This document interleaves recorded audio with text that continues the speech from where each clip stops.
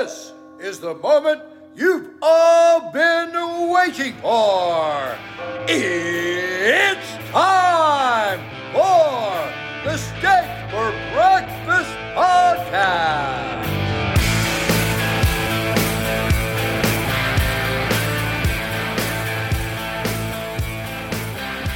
It's Wednesday, January 18th, 2023, and this is the People's Podcast. This is Steak for Breakfast. Smokey, this is not Nam. This is bowling. There are rules. Today, Junior! America! Steak. For breakfast! So stand by.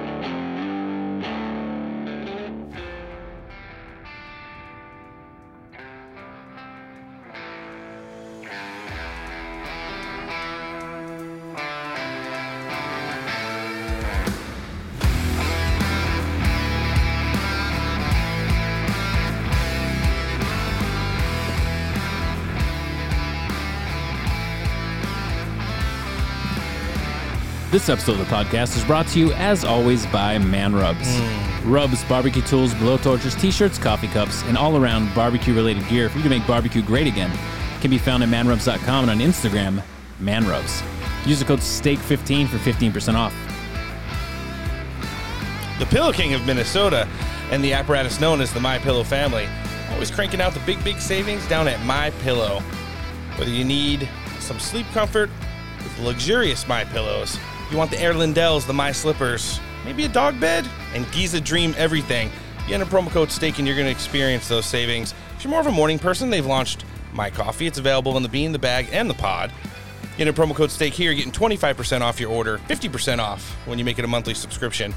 MyPillow.com/steak for anything sleep related. If you want the coffee, MyStore.com/steak, or you can always talk to a qualified pillow representative, 1-800-658-8045. The top tier of ear gear and the world's most technologically advanced in-studio recording equipment specializing in headphones can only be found at Audeze. Whether you're gaming, potting, ain't no way we're getting sued for this one.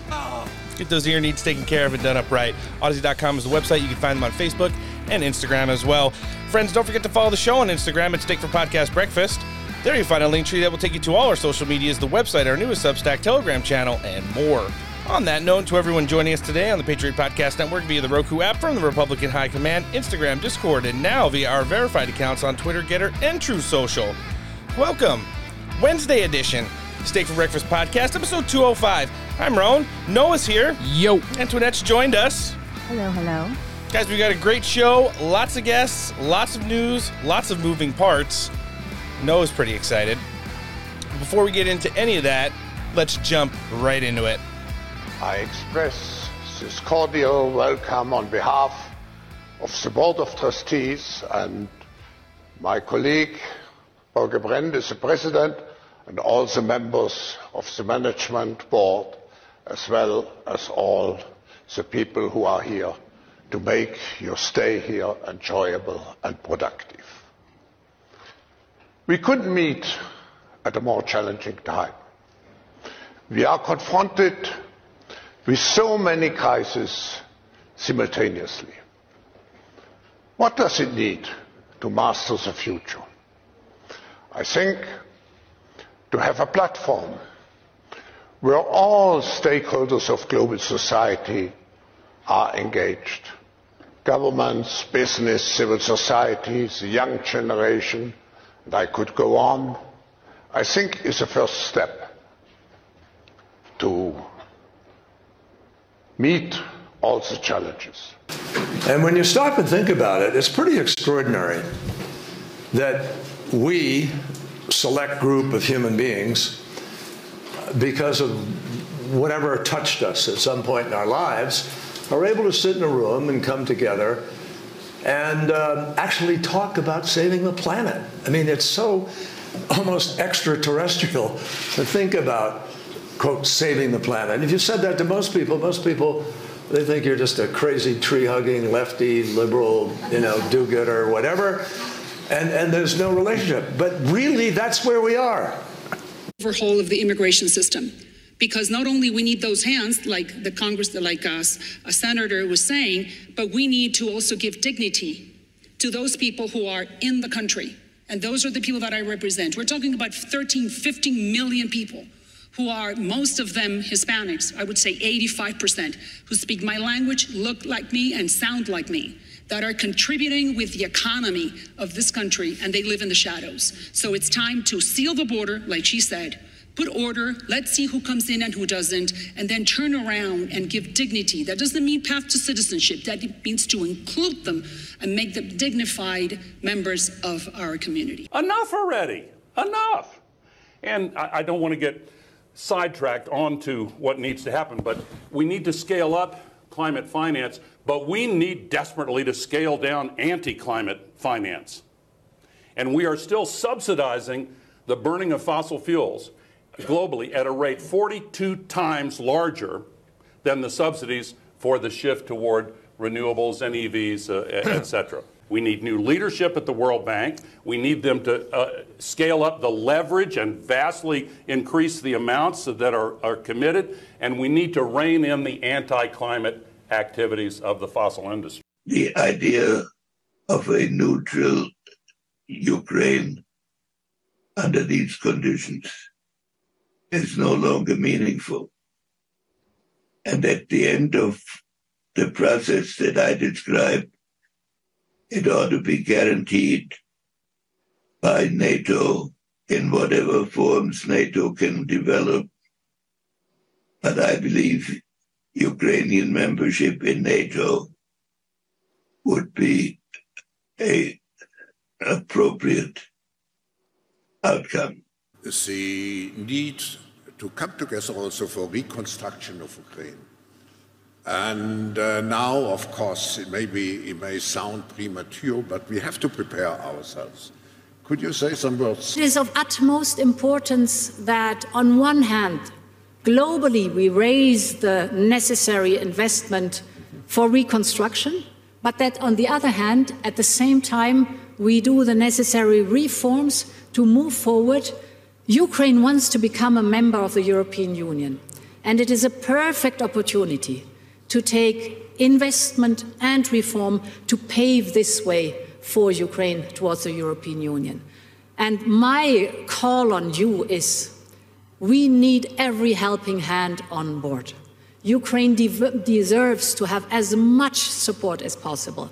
And what we need is not only investment with the public sector, but the private investment. Cooperation in a fragmented world.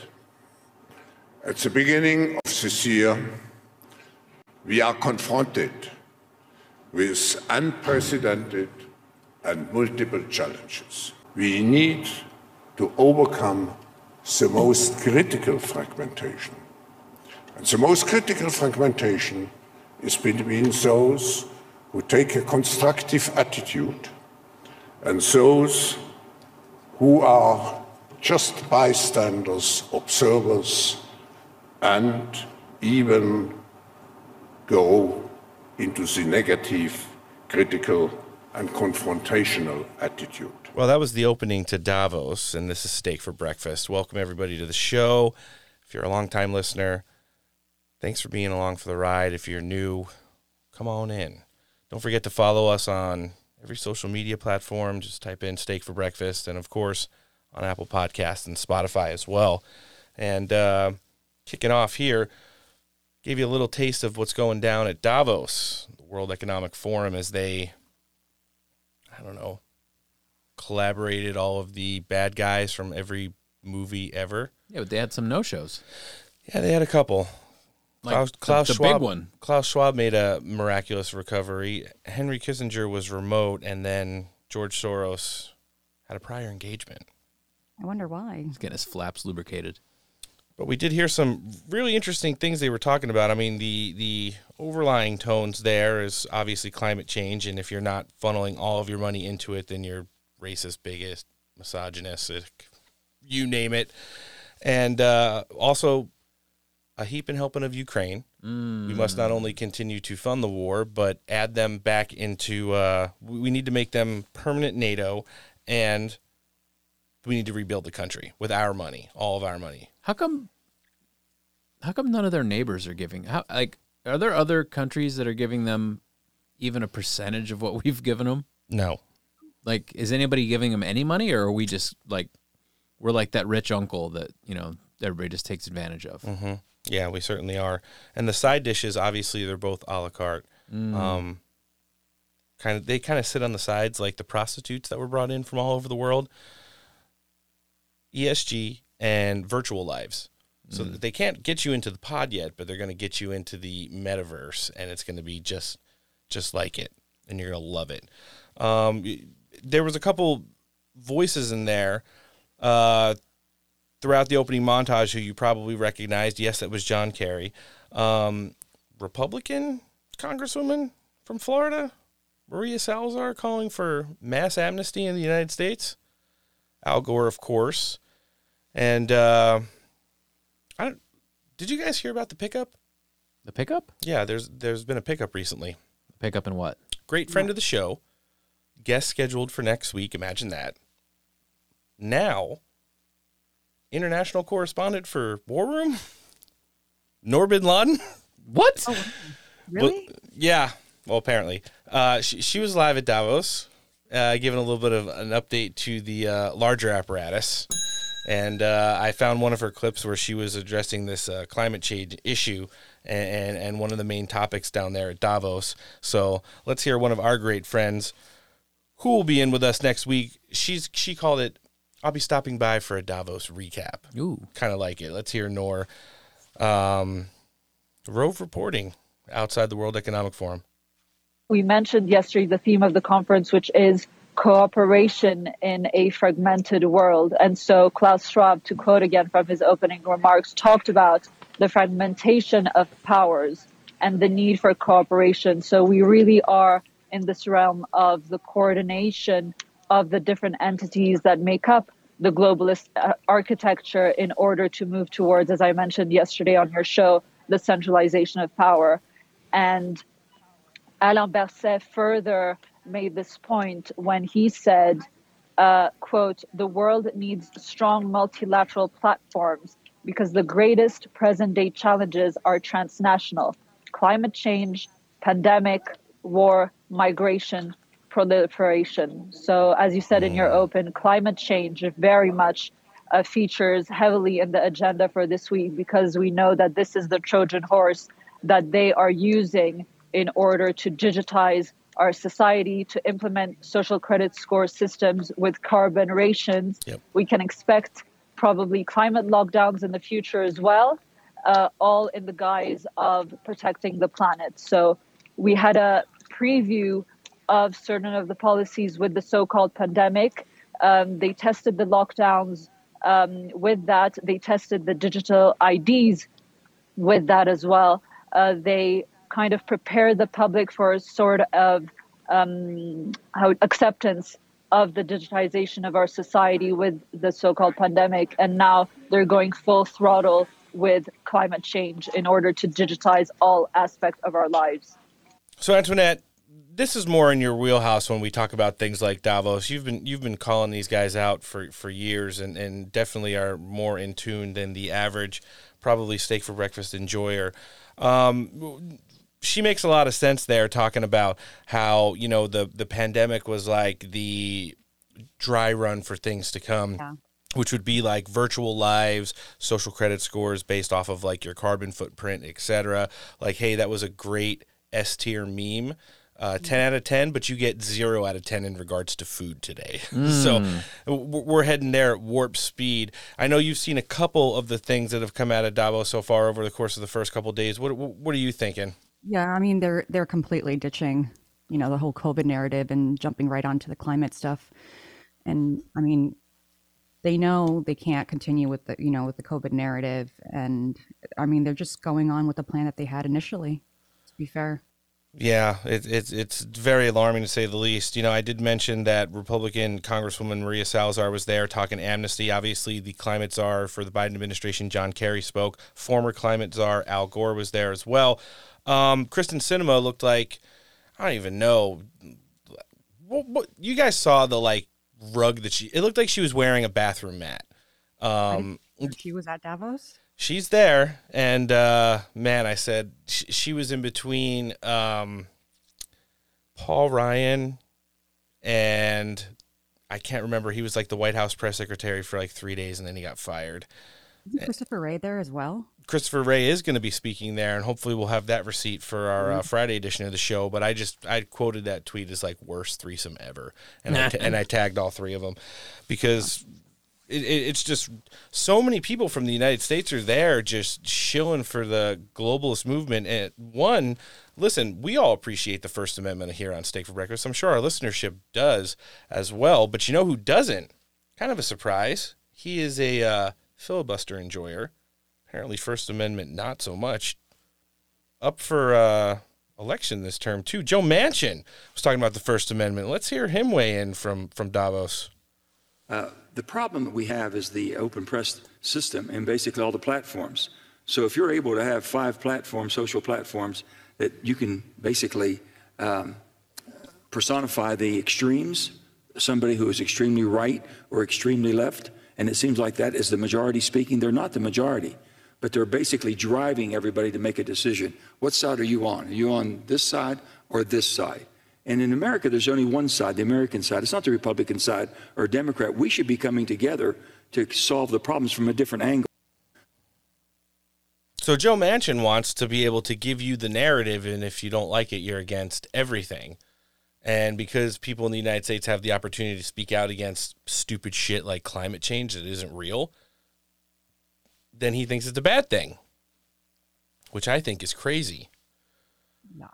You know, the climate change thing, I mean, there's like irrefutable evidence that it's just a big money laundering scheme. Well, yeah, I mean, it was global cooling.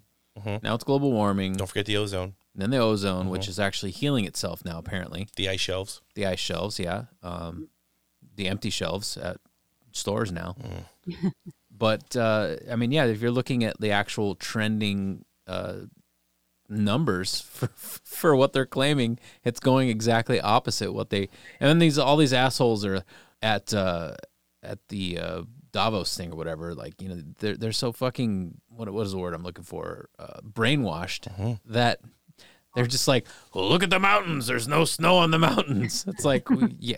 Well, if they actually believe it, then you know what they're saying. Then they're completely disconnected and. I mean, yeah, these are the same people that, like, how many fucking private jets? Like, hey, I know. If you guys are going to be trying to save the world from dying of fucking pollutants, why don't you guys carpool? Yeah. Right. And look, did you see all that security, apparently, the police and whatnot, and they want to take away everybody's guns? Yeah, over 5,000 Swiss Army troops in addition to the over 1,100 private jets that flew in for the event. The Swiss Army troops are the ones with the backpack and all the tools come out of it? Yes. I like it. But a lot of the stuff that you guys just said may be considered in other outlets as fake news. Are you trying not to say a word? No, I'm not going to do it. Listen, former disgraced CNN analyst and current Harvard professor Brian Stelter. What's he have to say? He's leading a panel at Davos on the... He's leading a panel at Davos? Yes. Wow. Is it the panel of... Asshole? Close.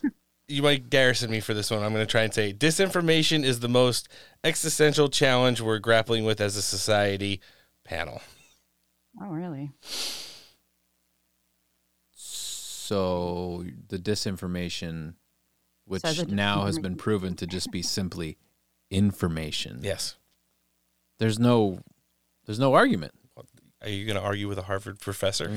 I mean, maybe somebody will switch out his ears and give him a hat. All of the accessories go right into his butt. Let's hear Humpty Dumpty. Talk from the newsroom and the news publishing perspective, and then we'll work our way toward some of the political parts of the conversation. How does this discussion of disinformation relate to everything else happening here today in Davos? Well, first, thanks for having me as part of this conversation. As you can imagine, this is something I really care deeply about. So I think if you look at this question of disinformation, I think it maps basically to every other major challenge that we are grappling with as a society, and particularly the most existential among them. So disinformation in the broader set of misinformation, conspiracy, propaganda, clickbait, the broader mix of bad information that's corrupting the information ecosystem.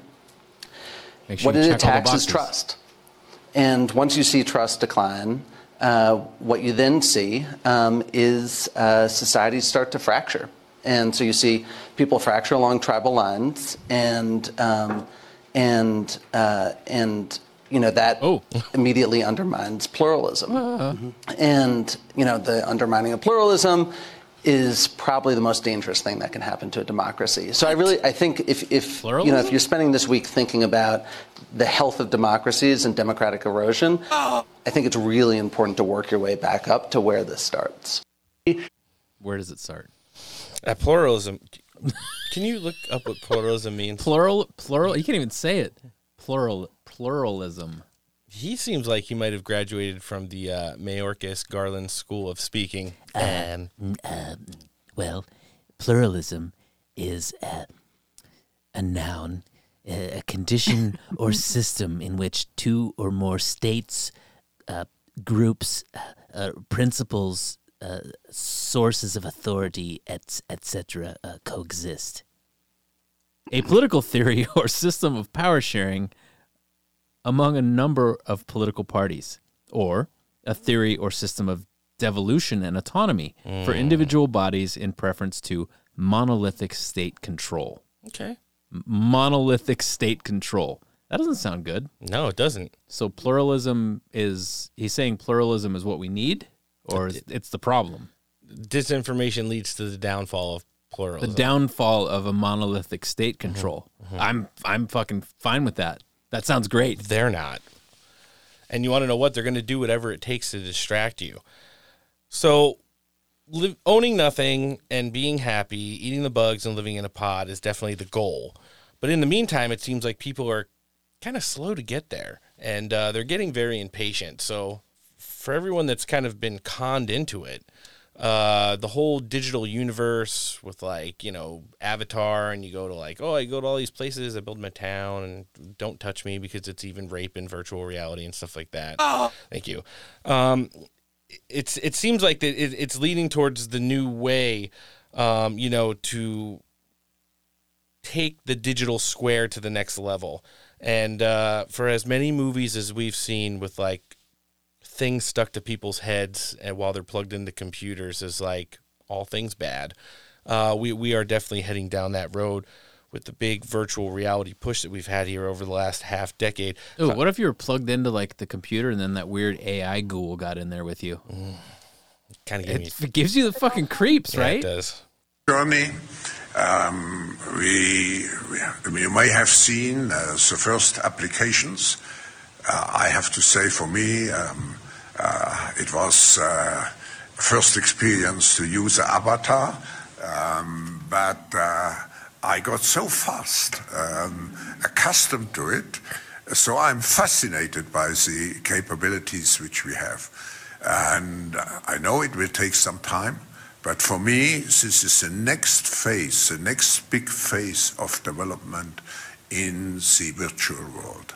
And we are very proud that together with our partners, we can work on creating the first use of this technology for the public good. Klaus, thank you very much. Julie, Accenture are already using the metaverse on quite a massive scale internally. Can you talk a little bit about your engagement with this project and also about the wider applications for the metaverse in business? Great. Well, let's start with business, and we'll start with one number, $1 trillion. So that is what we estimate by 2025 the metaverse will influence in revenue in the private sector. And that really is going to cross three big areas. So it's super simple: consumer, enterprise, and industrial. So instead of living in the pod, they're going to create a virtual one for you and just absolutely just drain your brain with stupidity. I think the job simulator and vacation simulator games that they came out for the Oculus a couple of years ago were kind of dumb. That's going to be literally your life by 2025, according to these people. And this comes at the time of the rise of other things. There's been some massive developments in like AI. Obviously, Elon Musk is always touting it. You know, you could basically go onto AI generators now and have a song produced just by putting in some keywords, have a term paper written, and see some scary stuff. No, we were talking about it offline. The three of us were, in between recordings here, and you got some scary stuff for our listenership. Oh, it's creepy as hell. Paint a picture for him right now. Well, so apparently there was some Swedish-based musician and artist, I think is Super Composite or something, supposedly generated images using an algorithmic technique of negative prompt weights, in which case it created this fucking scary, weird, demonic-looking thing. And I guess they nicknamed it LOAB. So if you playing along at home want to look this up, LOAB. And I first stumbled across this on social media where somebody was posting videos about it, and it fucking creeped me out. Like, when I see these pictures, it sends chills down like the back of my arms and it's fucking sketchy. Ew. So they were using AI to do basically negative prompting, and it just kept getting increasingly gory and just weird. So the AI apparently just keeps on bringing this image back. Like, I don't know if it's like when you teach something like that and then it just kind of just devolves in the background. Like your computer's always running. So it just keeps coming up without, like you said. Yeah, I mean, and there might not be as much to it, but it is a frightening thing. It's just like, it's like a weird bearded lady with like, not like a beard, but like stubble and like rosacea triangles underneath her eyes, and just like a weird like stuffed animal with a fucking cast on. I don't even know what this is. It's creepy looking. It's not the picture they were shooting for either, but it keeps getting produced by what the AI is generating, right? Yeah, they're saying that it keeps on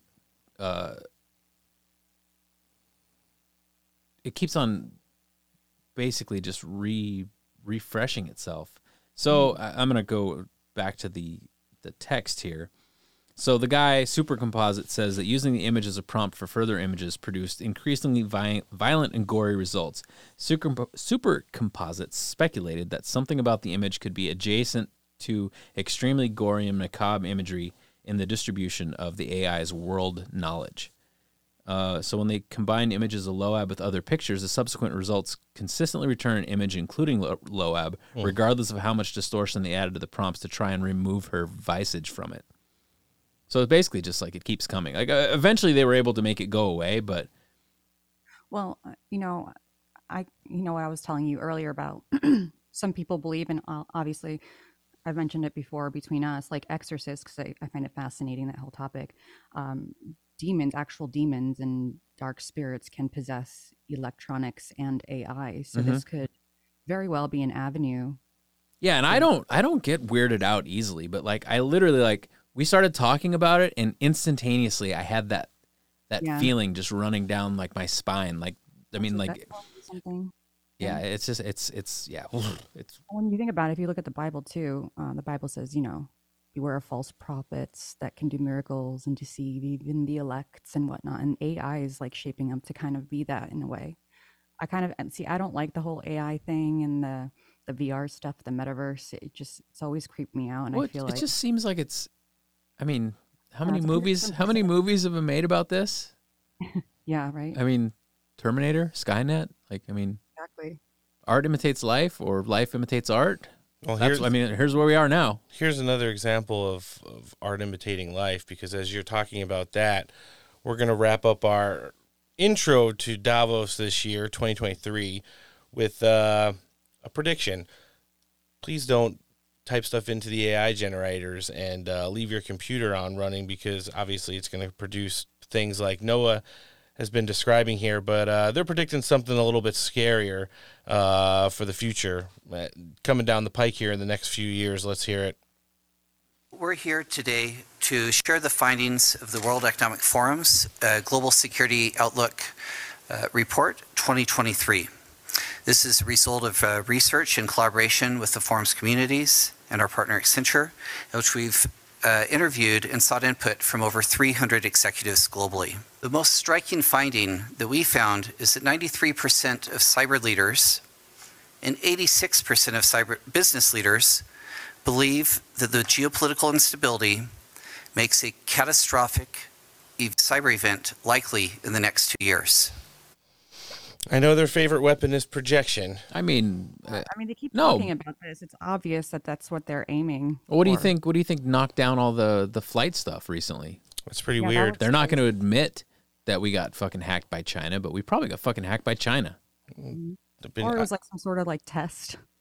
I've heard there's... Yeah, like when people send out the emergency broadcast thing by mistake, like I flipped the wrong switch. I'm sorry. Yeah. Well, I heard there's been some digital ransoms going around for those flight things as well. Yeah. People are looking into that. It's getting pretty spicy, to say the least. And I tell you what, we've covered Davos now for, I think, the last 3 or 4 years at least, definitely back to the garage days. And it's just one of my least favorite things because over the course of the last couple of years, we've seen more and more prominent figures in United States politics and ones that write policy, ones that work at think tanks. And the thing is like, when you just look at the list, it's like, Al Gore, John Kerry, Joe Manchin, Kristen Sinema, Christopher Wray. They are some of the most disliked people and figures in the United States, but they go there and they're put up on like pedestals.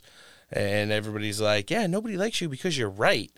And you shouldn't have a First Amendment. We should have open borders. You should be sitting in the front of the video games for 20 hours a day. And if you don't give all of your money to stopping climate change, we're going to kill you, essentially. They're telling you, again, like we test run with the pandemic and catastrophic digital or internet-based catastrophe coming down the pike in the next couple of years. I can only imagine what that's going to look like when people can't go to the ATMs or purchase food and stuff like that for more than like a couple hours. Oh yeah, we saw that when the power went out in San Diego, like however many years ago that was. Like a decade ago. Yeah.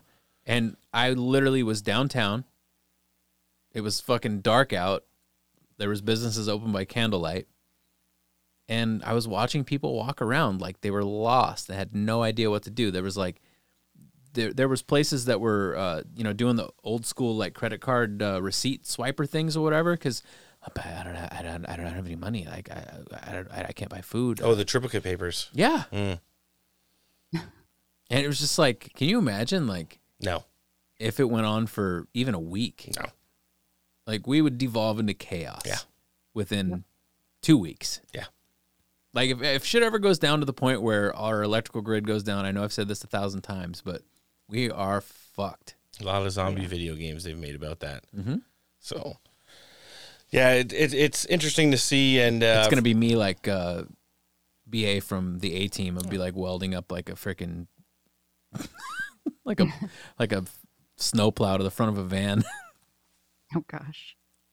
Yeah, it's going to be interesting to see, and we're going to continue on with this narrative on our Friday edition of the show. We'll try to grab some more, I don't even want to call them highlights, lowlights from Davos, and like I said, we're going to circle back for a full recap with Norbert Nodden next week, but we're going to pick up the pace a little bit and jump in here with sitting down with one of our friends who's getting ready to make some changes in the positive direction for America First.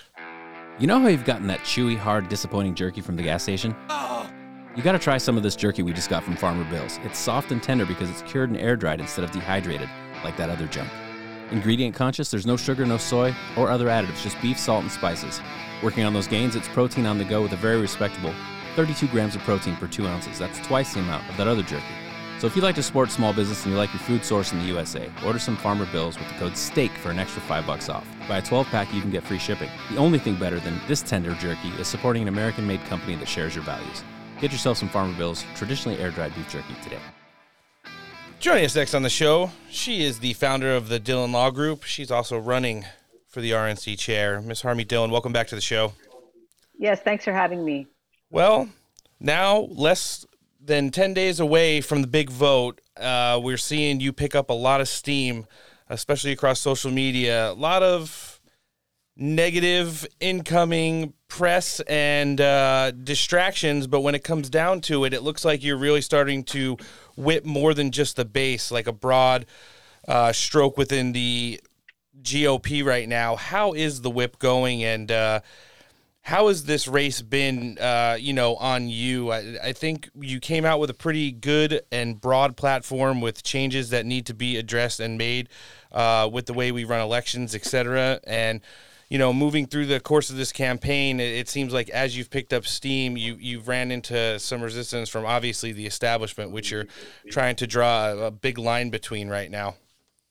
Well, look, I'm not an anti-establishment person. Being a member of the Republican National Committee is by definition an establishment role. Okay, you wouldn't be there if you aren't a member of the establishment. What I think I offer is that I bridge both the establishment side of the party, which I've been in since I was, at the Heritage Foundation in the 1980s, all the way to the America First movement and relating to all those grassroots people who came into the party and those voters who came into the party to support Donald Trump in 2016. Both of those elements of the party need to be retained and encouraged and expanded and everything in between in order for us to continue to win elections. And so that is really, what I offer. I mean, so far in this race, I've done, I think, half a dozen Zoom calls with not just grassroots voters, but state party activists in several states. I did 2 of them yesterday. And I think what we're seeing from that is that we need to do a better job in involving those folks in the party. But at the other end of the spectrum, we have some very heavy hitter major donors in the party who've supported us as well. Dick Uihlein of Uihlein Industries, a major donor, a billionaire who invests in a lot of different projects. Bernie Marcus, the co-founder of Home Depot, a member of the Milwaukee Convention Committee, the vice chair Murph Burke, who's another major philanthropist in that area. And then dozens of bundlers who are active in both the Trump campaign, Cruz campaign, other major campaigns. You can't run the party without that money. And I'm proud to have the support of those major investors in the party who help keep the lights on and help us do the programs that I'd like to see expanded, including the election integrity effort, election operations effort, which is critical, as well as, voter contacts, year-round efforts to expand into new communities. These are all things that will require finance. You can't do it without that. So that's the important part, is putting all these things together. And my opponent doesn't have that. She's well ensconced in the establishment, but won't debate, won't communicate. I don't think she's ever had a Zoom call with grassroots delegates of a state party. It's so easy to do using modern technology. It took me 5 minutes to put together and an hour to do it. So we're going to be doing more of that if I become the chair. And even though she was almost guaranteed a spot, she's to this point not showing up on Steak for Breakfast, and she's come with some of her closest confidants expressing that she would. So we're going to call her out on that. Harmeet, you did mention the big-time donors and then the grassroots movement that seems to be getting behind you right now. As someone who's worked within the RNC, you've seen how it's changed, how it's kind of evolved through this new right movement that we're in right now. But where did kind of that disconnect between the very top and then the grassroots base kind of not be able to work in a really good symmetry that has helped us do the things that you're hoping to be able to connect them on and change moving forward?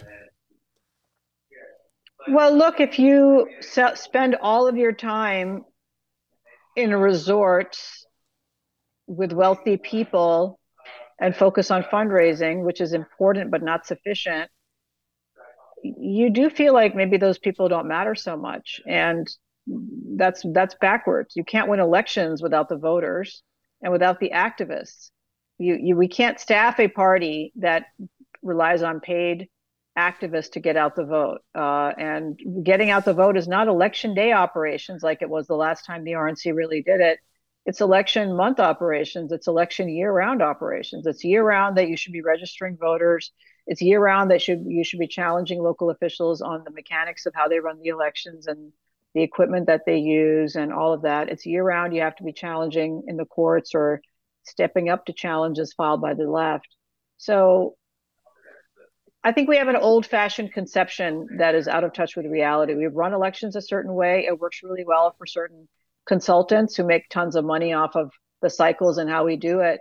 But actually, the way the Democrats have been doing it for almost 20 years is totally different. They have a year-round effort. They have discipline. They have investment. They have billionaires, many of them who invest not just in the Democratic Party, but then 20 or 30 other organizations. So when I'm in court litigating, it's against a handful of alphabet soup organizations, NAACP, ACLU, Michigan Welfare Rights Organization.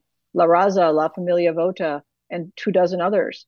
So that's the vision. And the RNC chair is only the chair of the RNC, but the RNC chair should also, I believe, be a leader in the party who is helping create that community of change that we need to win elections. We cannot do it alone within the party, much less outside the party. We have to have other organizations that help us succeed. So I think these are some of the things that it requires strategy. I mean, to be fair to Ronna, she was thrust into this position with little preparation, quite frankly. She was the chair of Michigan, which was at that point much more red than it is now. Her state is difficult to win at this point for Republicans at the statewide level. And she didn't have a background in, major fundraising that much or any of these issues, communication certainly. But I would think after 6 years, you would have developed some of these things. Fundraising has gone well with the name of Donald Trump being used, and how well it's going to go without the use of that name is a big question mark because we haven't seen it yet.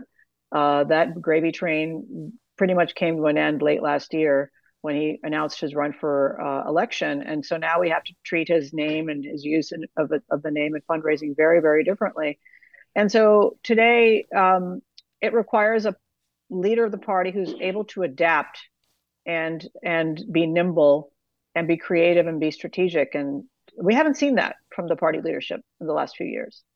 No, we did kind of ride that wave in 2016 where there were some remarkable wins in the presidential election cycle and also in the House and the Senate and kind of have remained stagnant, which you have talked in an extent about changing things up. Harmeet, last thing, as you're heading down the home stretch here, what do you plan on doing in regarding to continue to whip the delegates? And then what do you need from, let's just say our listenership or all the listenerships out here? I don't think enough people, I've seen you on TV probably 24 times in the last 7 days, and I don't see anybody asking, what do you need for as support, moving forward as you're looking to flip the chair here? Well, look, I mean, there are 168 voters. What I need is those 168 voters to vote for me. That's the main thing I need. And so people in states, if they don't have influence on those members, then there's not much they can do. If they have influence on those members, or if they worked for a governor and the governor knows those members and can make a phone call, it's those relationships that will move the next few votes that we need. And so going into the meeting next week, if we can get about 10 more commitments on our side, we're picking up votes every day. If we can get that commitment on our side, then we're pretty much even with her, and then it's a slugfest for the remaining votes. And That's how these small party elections usually get done. A lot of horse trading at the last minute. I haven't been promising people things to get their vote, and that's a disadvantage that I have. The chair typically can hand out 6 dozen different appointments and assignments, and I don't. I'm old-fashioned. I don't give out stuff I don't have. And so, that perhaps puts me at a disadvantage. And so that said, there are a lot of patriots out there who aren't in it for the title or the clout. They're in it for what's best for the party. And so I'm trying to persuade those members of the RNC that they need to vote for change. It's their fiduciary duty, actually, to vote for change. Exactly. That's an excellent point you make there. And you want to know what? Coming out of the midterm elections, we were cautiously optimistic about the House. I like the growing pains that the Republican House went through in regards to getting the Speaker done in the 118th Congress's rules implemented and who's going to sit where. And I think we could definitely make a big dent into changing things in a positive direction if we can continue that momentum, which would mean you take the RNC chair on the 27th here. Harmeet, for anybody that's not following you across social medias, we're going to live link it in the show description today. Where can they find you? On Twitter at PNJABAN, same handle on Instagram. And I have a campaign website at DillonForRNC.com. That's DILLONFORRNC.com. And, just keep up the polite pressure if you have influence on members of your state party who vote for the RNC chair. That's 3 people: state chairman, committee man, committee woman. And keep in mind that many of them don't want to hear from members, so know who you're dealing with. If it's a friendly person who likes to deal with the grassroots, it's persuasive, If it's not, then I wouldn't bother because it may just be counterproductive. So thank you. That's a great point you make there. And we wish you the best of health and luck down the stretch here. And we will be tracking and supporting you as we have been since pretty much the beginning when you announced your candidacy. This is the founder of the Dhillon Law Group. We're looking forward to her being the next RNC chair. Ms. Harmeet Dhillon, thanks for joining us on the show. Thanks for having me. All right, joining us next on the show, he's an opinion editor at Newsweek. He hosts a podcast that bears his name, and we love when he does a little bit of his commentary on Steak for Breakfast. Josh Hammer, thanks for joining us back on the show. Always a pleasure to be with you guys. Hope you guys are doing well out there. Oh, always a pleasure to host. How's everything going on your end? You know, busy but good. It's been a heck of a week, obviously. I'm sure we're going to get into the Biden classified document stuff. I've had a hard time kind of trying to focus on anything else. I think the story has real legs, but you know what? I mean, on a personal note, things are great. I'm recently engaged. I'm an engaged man now. That happened since the last time I spoke with you guys. So big change in my personal life, and things are just going well. Yeah, we saw the updates you had on social media. Congratulations to you. Looking very promising, to say the least. You've done great for yourself. Nice. Is what I'm trying to say here, and we wish you all the best. But someone who's needing a little bit of good wishing is Joe Biden right now, because you know what I think the biggest takeaway that I've taken from the classified documents? What do you think? I'm just not that into Corvettes. True story. That's so funny because I literally feel the exact same way. I'm just like, I see that car and I'm like, yeah, it doesn't really do anything for me.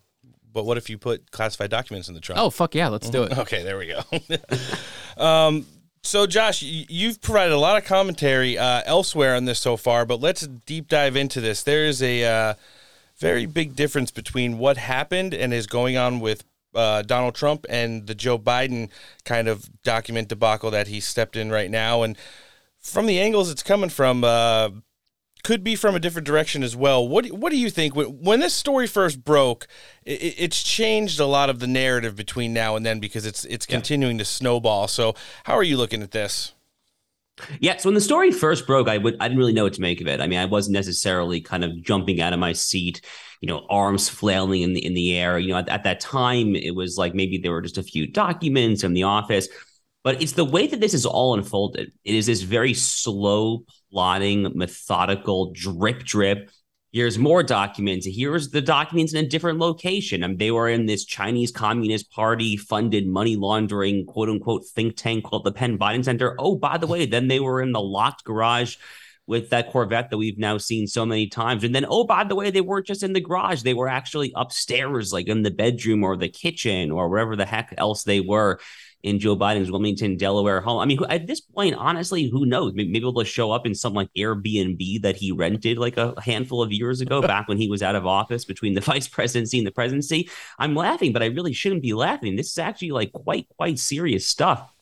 And, you know, you tease there kind of a point that I made in my column and in my own podcast that I've been hammering home over the past week or so, no pun intended, I guess, which is that the constitutional distinction between President Trump and his documents and former Vice President Biden, he's currently the president, but, you know, his constitutional status at the time that these documents were taken is that of vice president.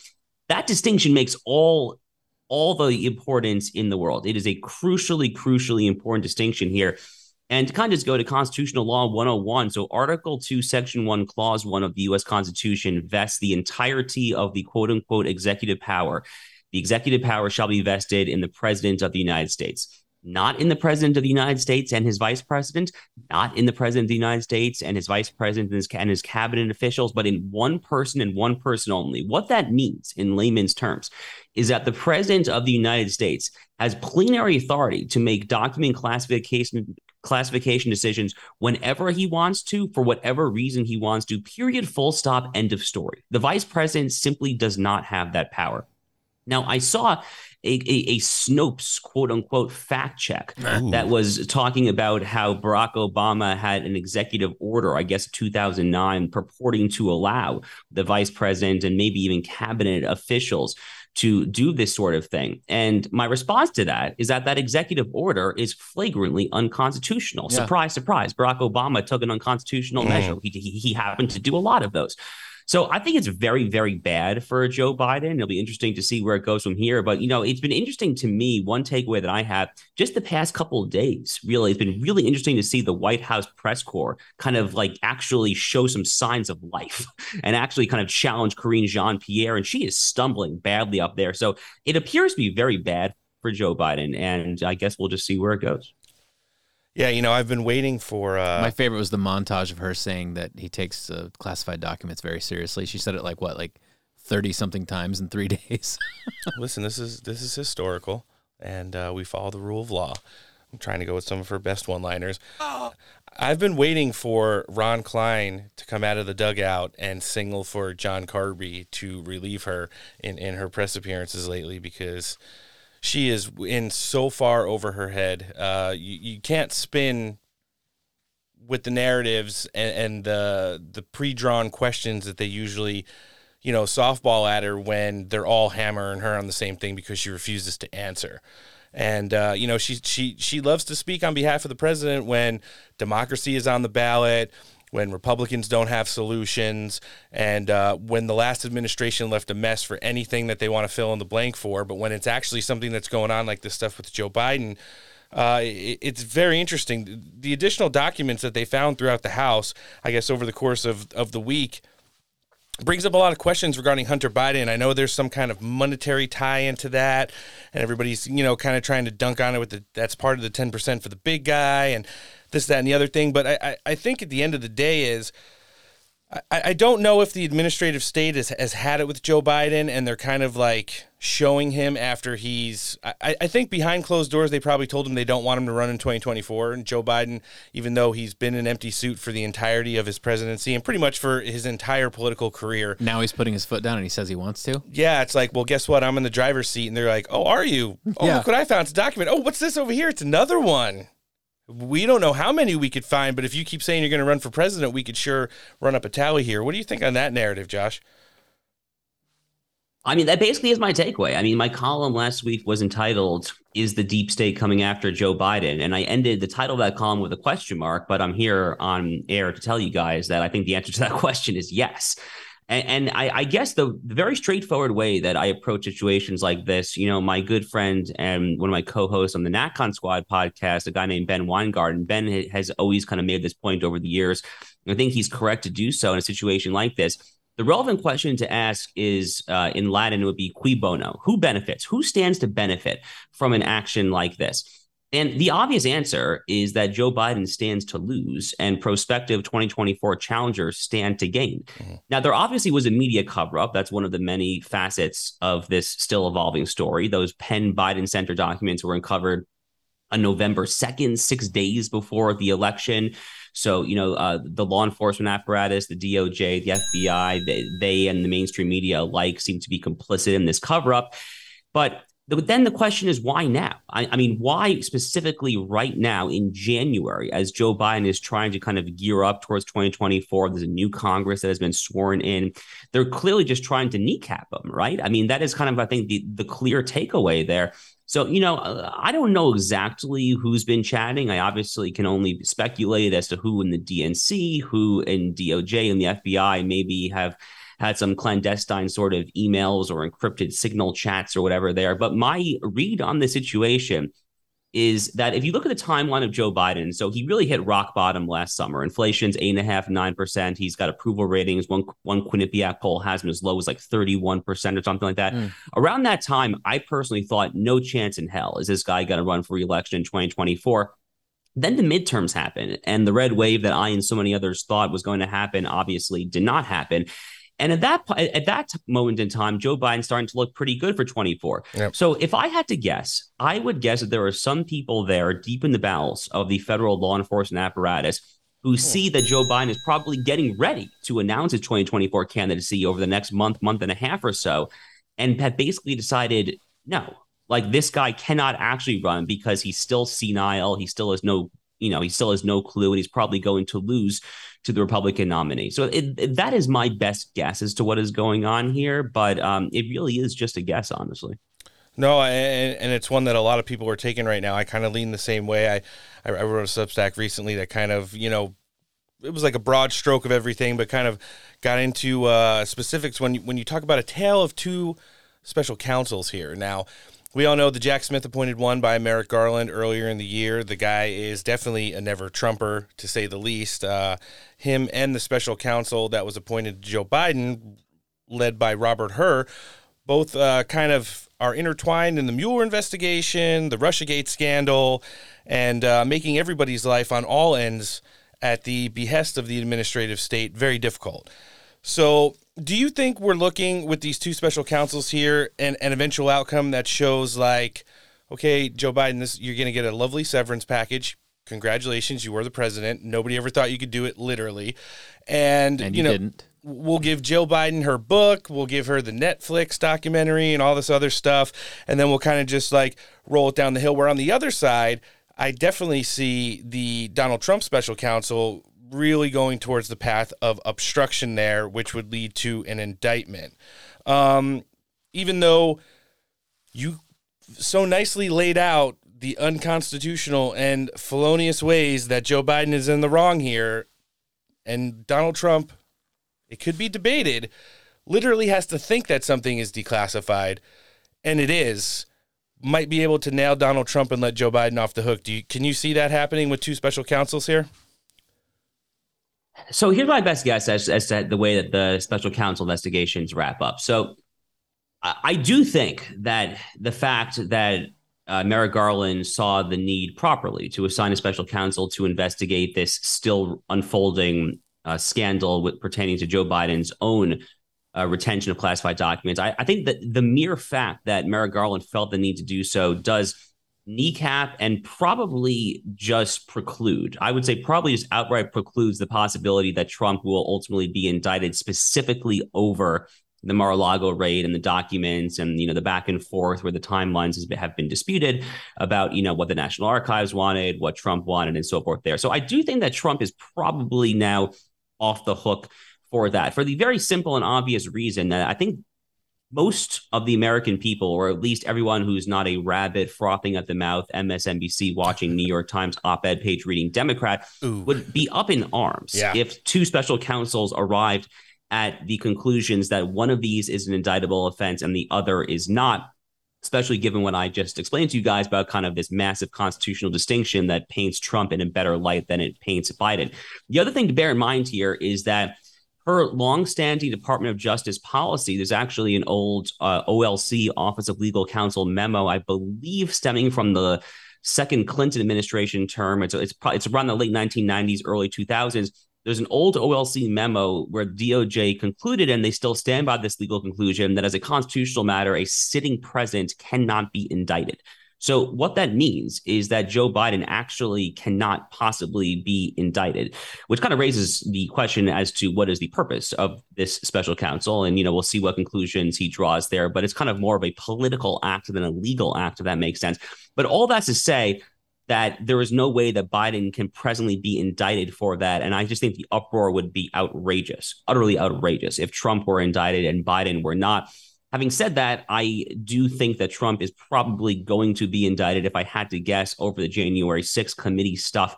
I would just be shocked at this point if they did not fabricate some frivolous way to indict him over that, especially given the report that kangaroo court ultimately kind of delivered to Merrick Garland. So I think that Trump, if I had to guess, probably will be frivolously and erroneously indicted over January 6th, but I think he's probably off the hook, at least as it pertains to the Mar-a-Lago classified document stuff. Yeah, those are some excellent points you make. I mean, we can talk about this whole document gate, whether it's in Florida or Delaware, and then when you throw the X factor in of the January 6th stuff that's kind of gone so far under the radar. I wouldn't disagree with you, the fact that at some point soon, Merrick Garland is just going to announce that he's going to have a press conference at some point, and they're going to talk about, rulings regarding that. So we're going to have to just keep an eye on it. I definitely don't think we're at the end of Joe Biden's problems, but like you said, due to the fact that there's so much constitutional boundness to protect Donald Trump and the fact that Joe Biden's the sitting president currently might make it a null, but it's going to regardless, drag them both through the mud a little bit. Joe Biden, I think, on his end, because I think the administrative state is pretty much done with him. They've used him pretty much for what he's been worth. I still think they're going to try to jam a mega immigration package down our throats over the course of the next 2 years, but that's neither here nor there. And then in Donald Trump's case, anything to stop him from running in 2024, which is where I want to segue to next. The political landscape still isn't really taking shape. I mean, Donald Trump's kind of in the ring. I think the only other person who's officially announced is John Bolton, but there has been a lot of ebb and flow on Twitter recently regarding Ron DeSantis and Donald Trump in a head-to-head matchup. I mean, we know a lot of this stuff is manufactured. Some of it's for the shock value. Some of it's to keep both of their names, at the forefront of the news in regards to conservative politics, etc. How do you see this thing shaping up right now? It seems like Governor DeSantis is pretty focused on, keeping Florida great after his massive win in the midterm elections. And then Donald Trump's looking like, there was announcements today that he's getting ready to come back to some of the standard social media platforms like Twitter and Facebook, getting ready for a full rollout of his 2024 campaign.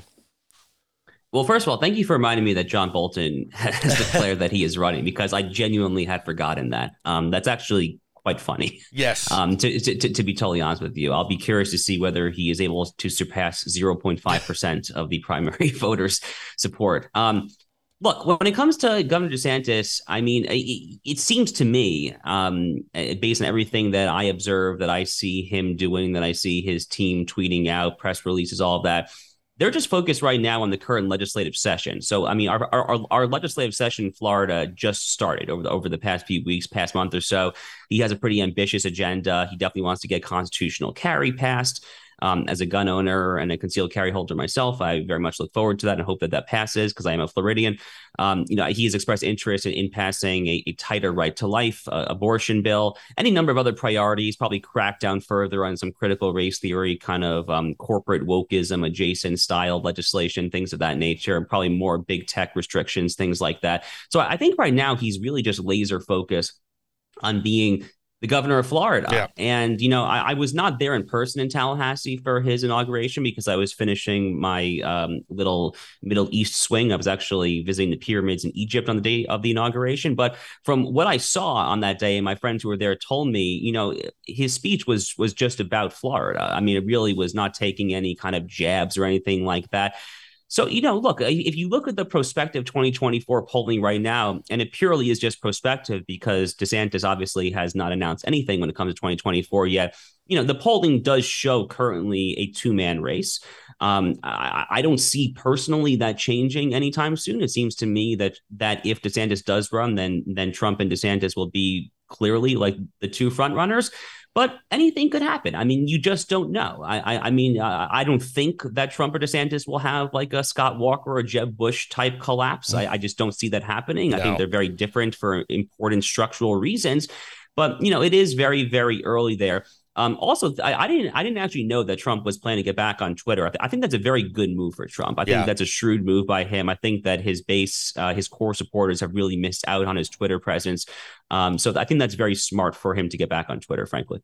Yeah, I was able to confirm that this morning. I saw a lot of people saying sources close to the president, news out of Mar-a-Lago, Donald Trump might, looking to get reinstated. So then I just texted somebody that's in the inner circle and I was like, yay or nay? And they're like, yay. So I was like, all right, confirmed. So we could even say sources close to the president. So good stuff. But no, I definitely agree. And a huge part of me doesn't want to see it happen, like a massive, bloody, public primary. But the other part of me is like, after watching what went down in the House of Representatives, I think we almost need it. For whoever's going to be the Republican nominee, it's for sword sharpening purposes. And then as far as like growth goes in the party, I think everybody got really lazy after 2016. We kind of rode that big wave of laziness in the 2020 general election campaign. And we can't take that for granted, because regardless of if it's Ron DeSantis or Donald Trump as the Republican nominee, neither one of them have an easy path to 270.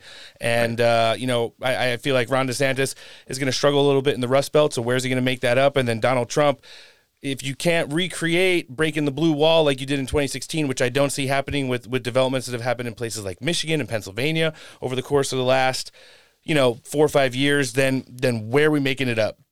So I just wanted to, glad you elaborated on that, because I think as we continue to have you on, Josh, is how we're going to continue to preview this. And once we get into it, we could actually have a pretty lively debate, because we all know that you like Donald Trump, but at the same time are a big supporter of Ron DeSantis too. And I like that open discussion and fluid debate that we have when you come on the show with us, which is what I want to be able to direct our listenership to find you across social medias, and your podcast. We'll live link them in the show description today, but where are you at? Yeah, so Twitter, just Josh_Hammer. You can find my podcast, The Josh Hammer Show, on Apple, Spotify, wherever you get your podcasts. My syndicated column goes out to Newsweek, American Greatness, Town Hall, Epoch Times, a bunch of the Right of Center publications.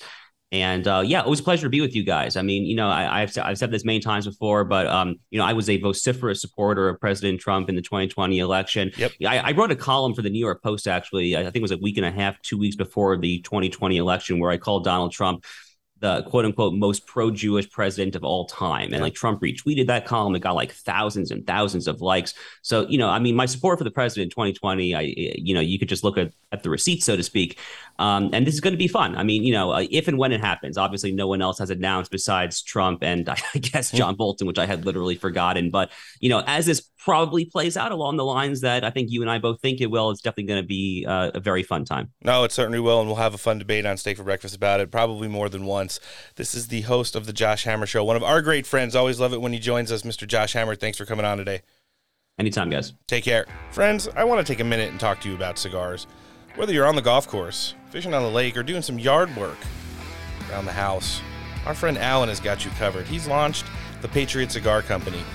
The tobacco is hand-picked in the fields of Nicaragua, right next to where Mike Lindell picks his coffee beans.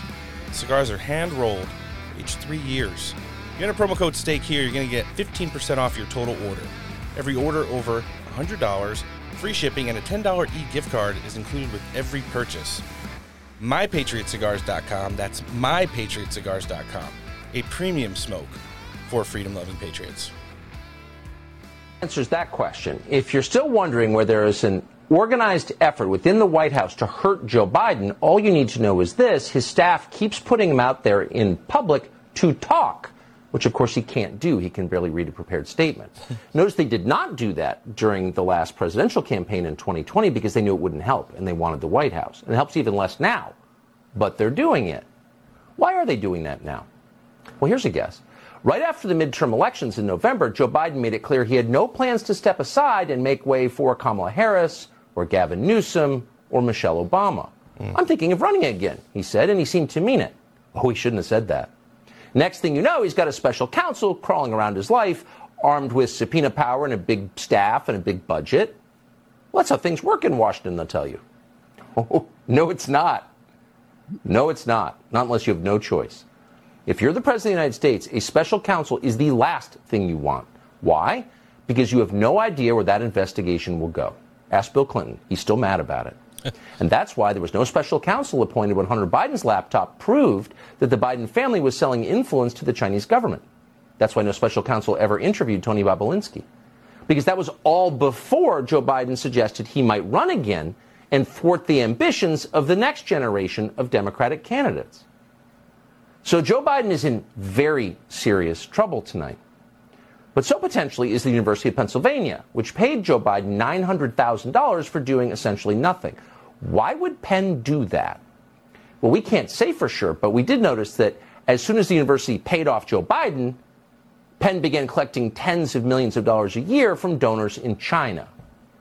What was that? Maybe the special counsel will get to the bottom of it. We sure hope so. Meanwhile, everyone in Washington is pretending all this is normal. They know it's not normal, but they're too afraid to say otherwise. And that's the fact of the matter there, is that we have gone so far outside of the realms of normalcy, as we touched on with Josh Hammer in our last segment regarding this Biden document thing. It seems like the fix is in to nix Joe Biden running for president again. You think so, Antoinette? For sure. I mean, I never saw him making it to 2024 and running again. But, I mean, it's so obvious. Well, you mean people aren't making Biden 2024 flags and stickers and having rallies and driving around with 6 mile long caravans supporting him? Yep. No? Was that him? Was it? 81 million votes. Oh, that's right. Yeah, 81. All 81 million. No debate there. Nope. It was funny when Liz said last week, I hope he runs again so they can try to convince everybody that he got 100 million votes this time. Oh, no, because that's what they'd have to do. Yeah. Because Funny. so many more people would flip to our side Right. that they would have to just make it ridiculous. Like, there's not enough fucking ballot harvesting in the world to fix that shit. No, they'd have to start collecting now. They probably are. Highly probable. Tucker wasn't done. He not only loves taking pot shots at Joe Biden, but his dirtbag son Hunter, and was talking about this now close to $50,000 monthly rent mortgage payment, 10% for the big Do you guy. think maybe, devil's advocate, do you think maybe he just put the period in the wrong place? Or what is it called? The decimal? Decimal, yeah. Fuck. It is signed in crayon, that's for sure. Let's hear Tucky hammer the smartest man Joe Biden knows. On the forum, Hunter Biden claims he's paying nearly $50,000 a month in housing costs. $50,000 a month. The math works. Where'd that money come from? You wouldn't think Hunter Biden would be able to earn that kind of money. Now, at the time, this was pre-laptop, but Hunter Biden had already been thrown out of the U.S. Navy for cocaine use. Yep. He'd already abandoned a rental car with a crack pipe inside, along with his ID. He had already left his wife for his sister-in-law. This was before or after he threw the Now, all gun this in was the dumpster? public information. Right around the same time. So how did a disgraced drug addict with no job skills make enough money to make a $50,000 a month payment? Who is paying him? How much were they paying him? And why were they paying him? And by the way, why did classified documents keep appearing in homes that Hunter Biden lived in? Those seem like fair questions. We have a right to ask them. Joe Biden doesn't feel like answering them. And to this point, he hasn't. I think we do know. You look through the Clinton presidency and then up through the Obama one, pay for play was always on the table. And like I said, when you start to think about the countries who were involved in these classified documents that have been found, the UK, Ukraine, and Iran, there is a lot of people who are starting to think that Joe Biden was giving moderators, negotiators, and people who would have influence over things like a new Iran deal or stuff that had to do with the Spygate investigation. And then, according to Ukraine, remember, Hunter Biden he was the head of an energy firm there. He sat on the board. Like, what do you think do you think he just showed up to meetings and just like, he's like, with like a entourage of hookers with him? I think there's a solid chance that they were showing people outside of these entities classified information. Well, that's a gimme at this point. In regards for kickbacks and bonuses. Hey, do you want to take a ride in the Corvette? There's some stuff in the trunk I want to take a look at. Did you bring your microfilm? Microfiche? Microfiche? So I don't know if you guys had heard, Joe Biden absolutely killed Martin Luther King. What? Day. Oh. He spoke at an event. He sang happy birthday to Martin Luther King's widow and forgot her name. No, was it, I don't think it was his widow. It was somebody else. Was her last name King? Yes. Then you should probably be able to figure that one out. Just saying. King. Like, if you even don't know relation, just King. That's literally the way it was. I think it was somebody that was in attendance. I think it was his granddaughter or somebody, like niece or somebody like that was alive, that was there. It was ugly. Yeah, it was bad. And so was he. He said Valerie was about to say Valerie. They all laughed. They were all laughing at him. I saw like a still shot of people. So there was a couple bangers though. Remember, they were laughing with him. Okay, CNN told me on a day we're supposed to be unifying, as usually is observed on days like Martin Luther King Day. Joe Biden was talking racial division, a la Barack Obama. Let's hear it. Besides de-escalation, we have to retrain cops as to why should you always shoot with deadly force. The fact is, if you need to use your weapon, you don't have to do that. And look, to call a fresh approach to recruit, you need to use your weapon, you don't how have we to. hire, how we train, how we promote, and how we retain law enforcement. Well, remember, the only way to move up in law enforcement, I believe it's the 3 Fs: friends, family, and fucking. So there you go with that. Is this the team building? Yeah, it certainly is. Hey, look, that girl in Tennessee. And her husband is sticking by her. Well, her husband's like, they're in an open relationship, Well, so you know, he you does take- all his you- weird shit too. Take adversity on the chin, if she had Yeah. one.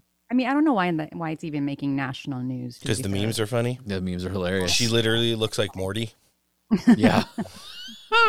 So he wasn't done. Remember, day of togetherness, of wholesome racial undivision, disregard. We need to hammer down on one of Joe Biden's favorites, MAGA Republicans. Oh, I thought you were going to say that we're going to unveil a You're statue. going to talk about big spending Democrats again? Guess what? I reduced the deficit last year, $350 billion. And this year, federal deficit is down $1 trillion plus. You just passed a $2 trillion Hear me, omnibus that's a fact. Is it a fact? And there's going to be hundreds of billions reduced over the next decade. Ready for this one? So what? These guys are the fiscally, they're fiscally demented, I think. Fiscally delicious? They don't quite. He calls them fiscally demented. Be honest with you, I'm kind of retarded. Haven't heard that one in a while. So let's see. We got racial division. We'll bring in the cops, and then we'll hit MAGA Republicans. They have no plan, and then there's only one cherry on the top of this Chucky Chip ice cream sundae. Insurrection. Oh, perfect. Absolutely. Really ties the room together. Just like gun control, and he was hitting both of them. Let's hear it. And ban the number of bullets that go in a magazine. There's no need for any of that. I love my right-wing friends who talk about the tree of liberty is water with the blood of patriots. Fact check true. Yeah. If you need to work about taking on the federal government, you need some F-15s. Oh, this is an old clip. You don't need This an was Monday. AR-15. He said it again? I'm serious. Think about it. Think about it, Jack. It was Monday. No, he said that forever ago. He said it again? He did say it forever ago, but I mean, said it again. You can see the backdrop is the Martin Luther King Spectacular. Wow, he's just really going back into the old cue cards, huh? Ugly. Like people made fun of him for that, like, as being in poor taste when he said it the first time. You're right. And while they gave him a pass on MLK Day, he gave nobody a pass, and has just been an absolute embarrassment. He parlayed that event into last year's NBA champs, the Golden State Warriors, made their trip to the White House, and when they took their team picture, I guess, in the press room, Joe Biden decided to take a knee in front of the basketball team for the team picture. Nobody else did. I don't know if he just got confused, turned around, there was like 50 10-foot tall black dudes, and he's like, oh, I guess we're doing the Black Lives Matter thing, and took a knee. Kamala Harris was standing next to him. She started cackling and said, I'm not doing that. Really? And then like looked around awkwardly at the cameras like, what? She said, I'm not doing that? Yeah. Is there video of this? Yeah, you just look it up. Joe Biden takes a knee with the Golden State Warriors. And she goes, I'm not going to do that. Yes. That's literally the way it went down. Basically. She's like, I spent enough time on my knees. Not going to do it here. Getting flashbacks and heat flashes. Bit. So Kamala, why are you doing the shake weight motions? Oh. You could only imagine the difficulties that KJP has been having in the White House press pool. Oof. It gets pretty bad when like PBS, NPR, and CBS are like, you have to literally answer one question over the course of the entire meeting that we're having right now. Like, you have to answer one question. Whoever's doing her makeup, too, needs to really rethink, like, the light colors on her fucking eyelids because it just makes... Dare you? No! Like, her freaking... Her eyes, like, flip back and forth like they're gonna roll back into her head. She's blinking so fast. It's like frosty looking. Yeah, it's like, what are you sending an SOS signal to me right now? Or like, are you in distress? Now CNN's going to be all over your ass. Oh, fucking fantastic. Remember, her whatever is a CNN executive. Her whatever? Yeah, her whatever. Partner? I identify as a whatever. Podna? Podna. There was a lot of back and forth between KJP and the press today. I'm bringing you... A lot of back and forth, but no answers or substance to the back and forth on her end anyway. What do you want back and forth argument or Peter Doocy offering solutions? I'll give you one of the two. Let's do solutions. Coming in hot right now. This is like happening in real time. Since so many of our questions have been referred to the DOJ and to the White House counsel's office, I'm sure you can understand that we're in sort of information blackout where DOJ refers us to the special counsel. They're not holding any briefings. White House counsel refers us to DOJ. So if you are not able to talk about this from the podium, would you invite a DOJ official to take our questions here? To the briefing? No, you would have to go to the Department of Justice. That is not, this is a legal matter that is currently happening at the Department of Justice. And the president has been very, very clear when it comes to these types of legal matters, when it comes to investigations, he's not going to interfere. He wants to make sure that we give back the independence that the Department of Justice should have when it comes to these types of investigations. So certainly would not be bringing them here. So I would refer you to the Department of Justice. I was just very clear. If you have any questions, I would refer you to the White House counsel's office. They did a call for 45 minutes yesterday, speaking to many of you. I believe there were more than 200 people on that call. And so I would refer you to my colleagues at the White House counsel's office. Okay, you know what? That wasn't as good as... We need one... Wait, hold on. He doesn't get involved? He wants to be very transparent. No, he doesn't get involved and interfere with legal matters? This is historic. Kind of like when he... Oh, I don't know. Got a prosecutor fired in Ukraine? And I had gotten a commitment from Poroshenko and from Yatsenyuk that they would take action against the state prosecutor, and they didn't. So they said they were walking out to press conference. I said, no, I'm not going to, or we're not going to give you the $1 billion. They said, you have no authority. You're not the president. The president said. I said, call him. I said, I'm telling you, you're not getting the $1 billion. I said, you're not getting the $1 billion. I'm going to be leaving here. And I think it was, 6 hours? I said, I'm leaving in 6 hours. If the prosecutor's not fired, you're not getting the money. Huh. We follow the rule of law. Yeah. Are very transparent. Mm-hmm. This is historic. I mean, I'm just saying. That sounds sketchy. All I want to know is some answers about classified documents. Round 2, go. That's great. Oh my gosh. Go ahead. Thank you, Kareem. Yeah. I want to reference an interview that President Biden did in mid-September with 60 Minutes. And in that interview, he chided former President Trump for having in his possession classified documents. He called it irresponsible. First of all, do you think it was proper for President Biden to comment on an ongoing DOJ investigation? Ooh, got him. So I'm going to say this, and I'm going to keep it really short today. Oh, okay. As it relates to this particular issue, as it relates to an ongoing it's the only issue. Legal matter, I am going to refer you to Department of Justice. Oh, I didn't see that one coming. With that specific, Say as the it words. relates to anything that you want to ask of us about this legal matter. And the I lack would of refer you to the answers White that I House will give you? Counsel, office. I'm going to leave it there. Not going to go into further. I'm simply asking you to comment I on the person that you work for. I just commented. We're moving on. Go ahead. No, go ahead. I already answered your question. Go ahead. Well, I did. No, you didn't. Well, it's your opinion. It's your opinion. It's your opinion. That is your opinion. Go ahead. I have 2 domestic questions. Wow. Sounds like she's went to the the Joy Reid School of answering questions, huh? So you support it? So you support it? Basically, so you did. He supports it. Next topic. Doesn't sound like they're being too transparency.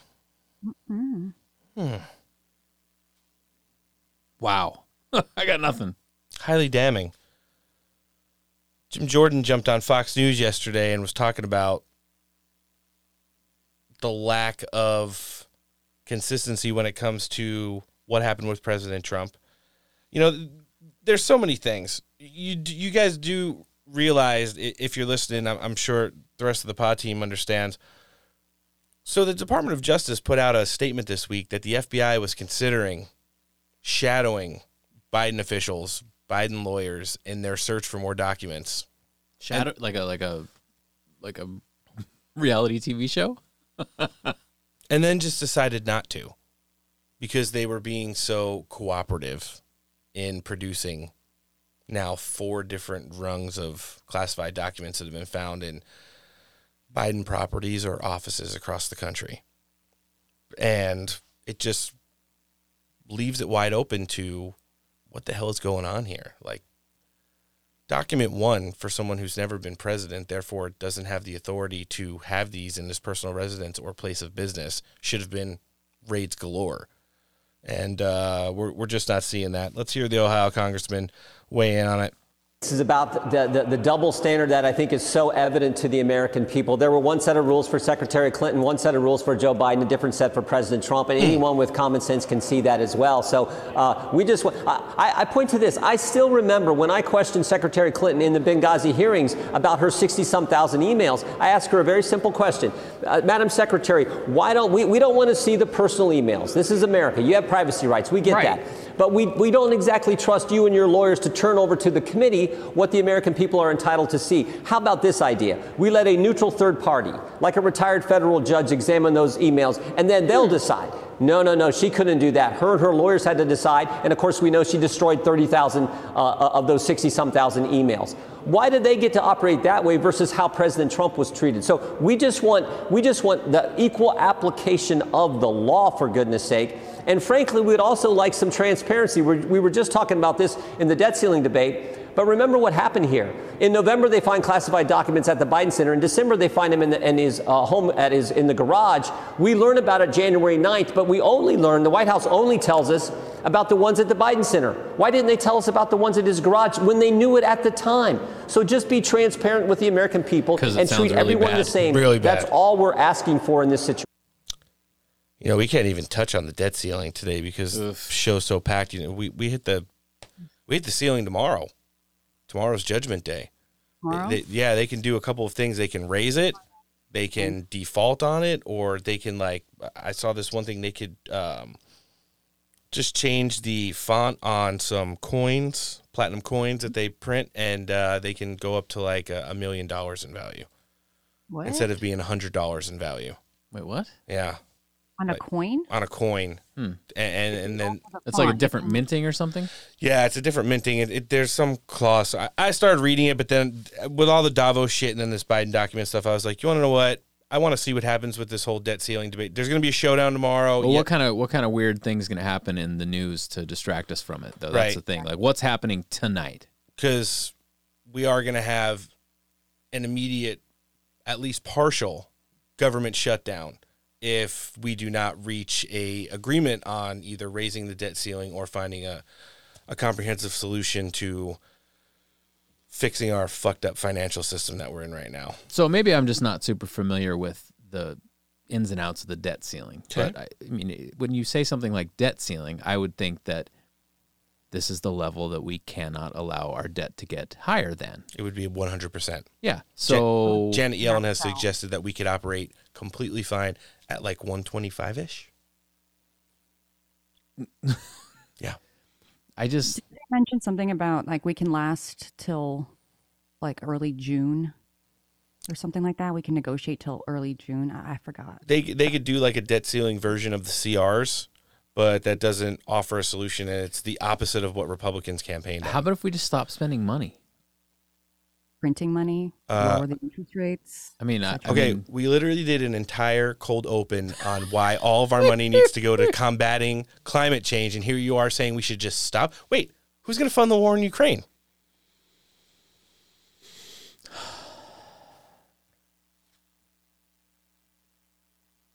This is organic. I'm just going to let it go. So this is the climate change thing. It doesn't matter what we do.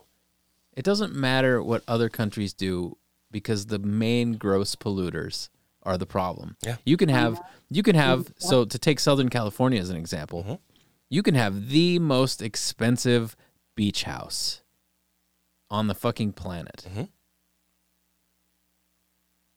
But when your neighbors to the south are dumping raw sewage into the ocean and the tides change, everybody gets red tide. And the currents, it's exactly how all this shit works. It doesn't matter that you're out there every goddamn day picking up seashells and fucking trash and doing a fucking Zen garden on your front beach. Because you have a dead humpback whale in your backyard now. Yeah, it's idiotic. Mm-hmm. It does not matter what we do.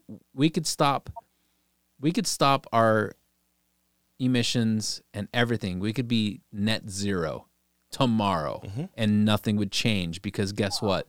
All of our production is getting sent overseas. It doesn't matter. Well, it's like, we're not going to do this anymore because it's so bad for the environment.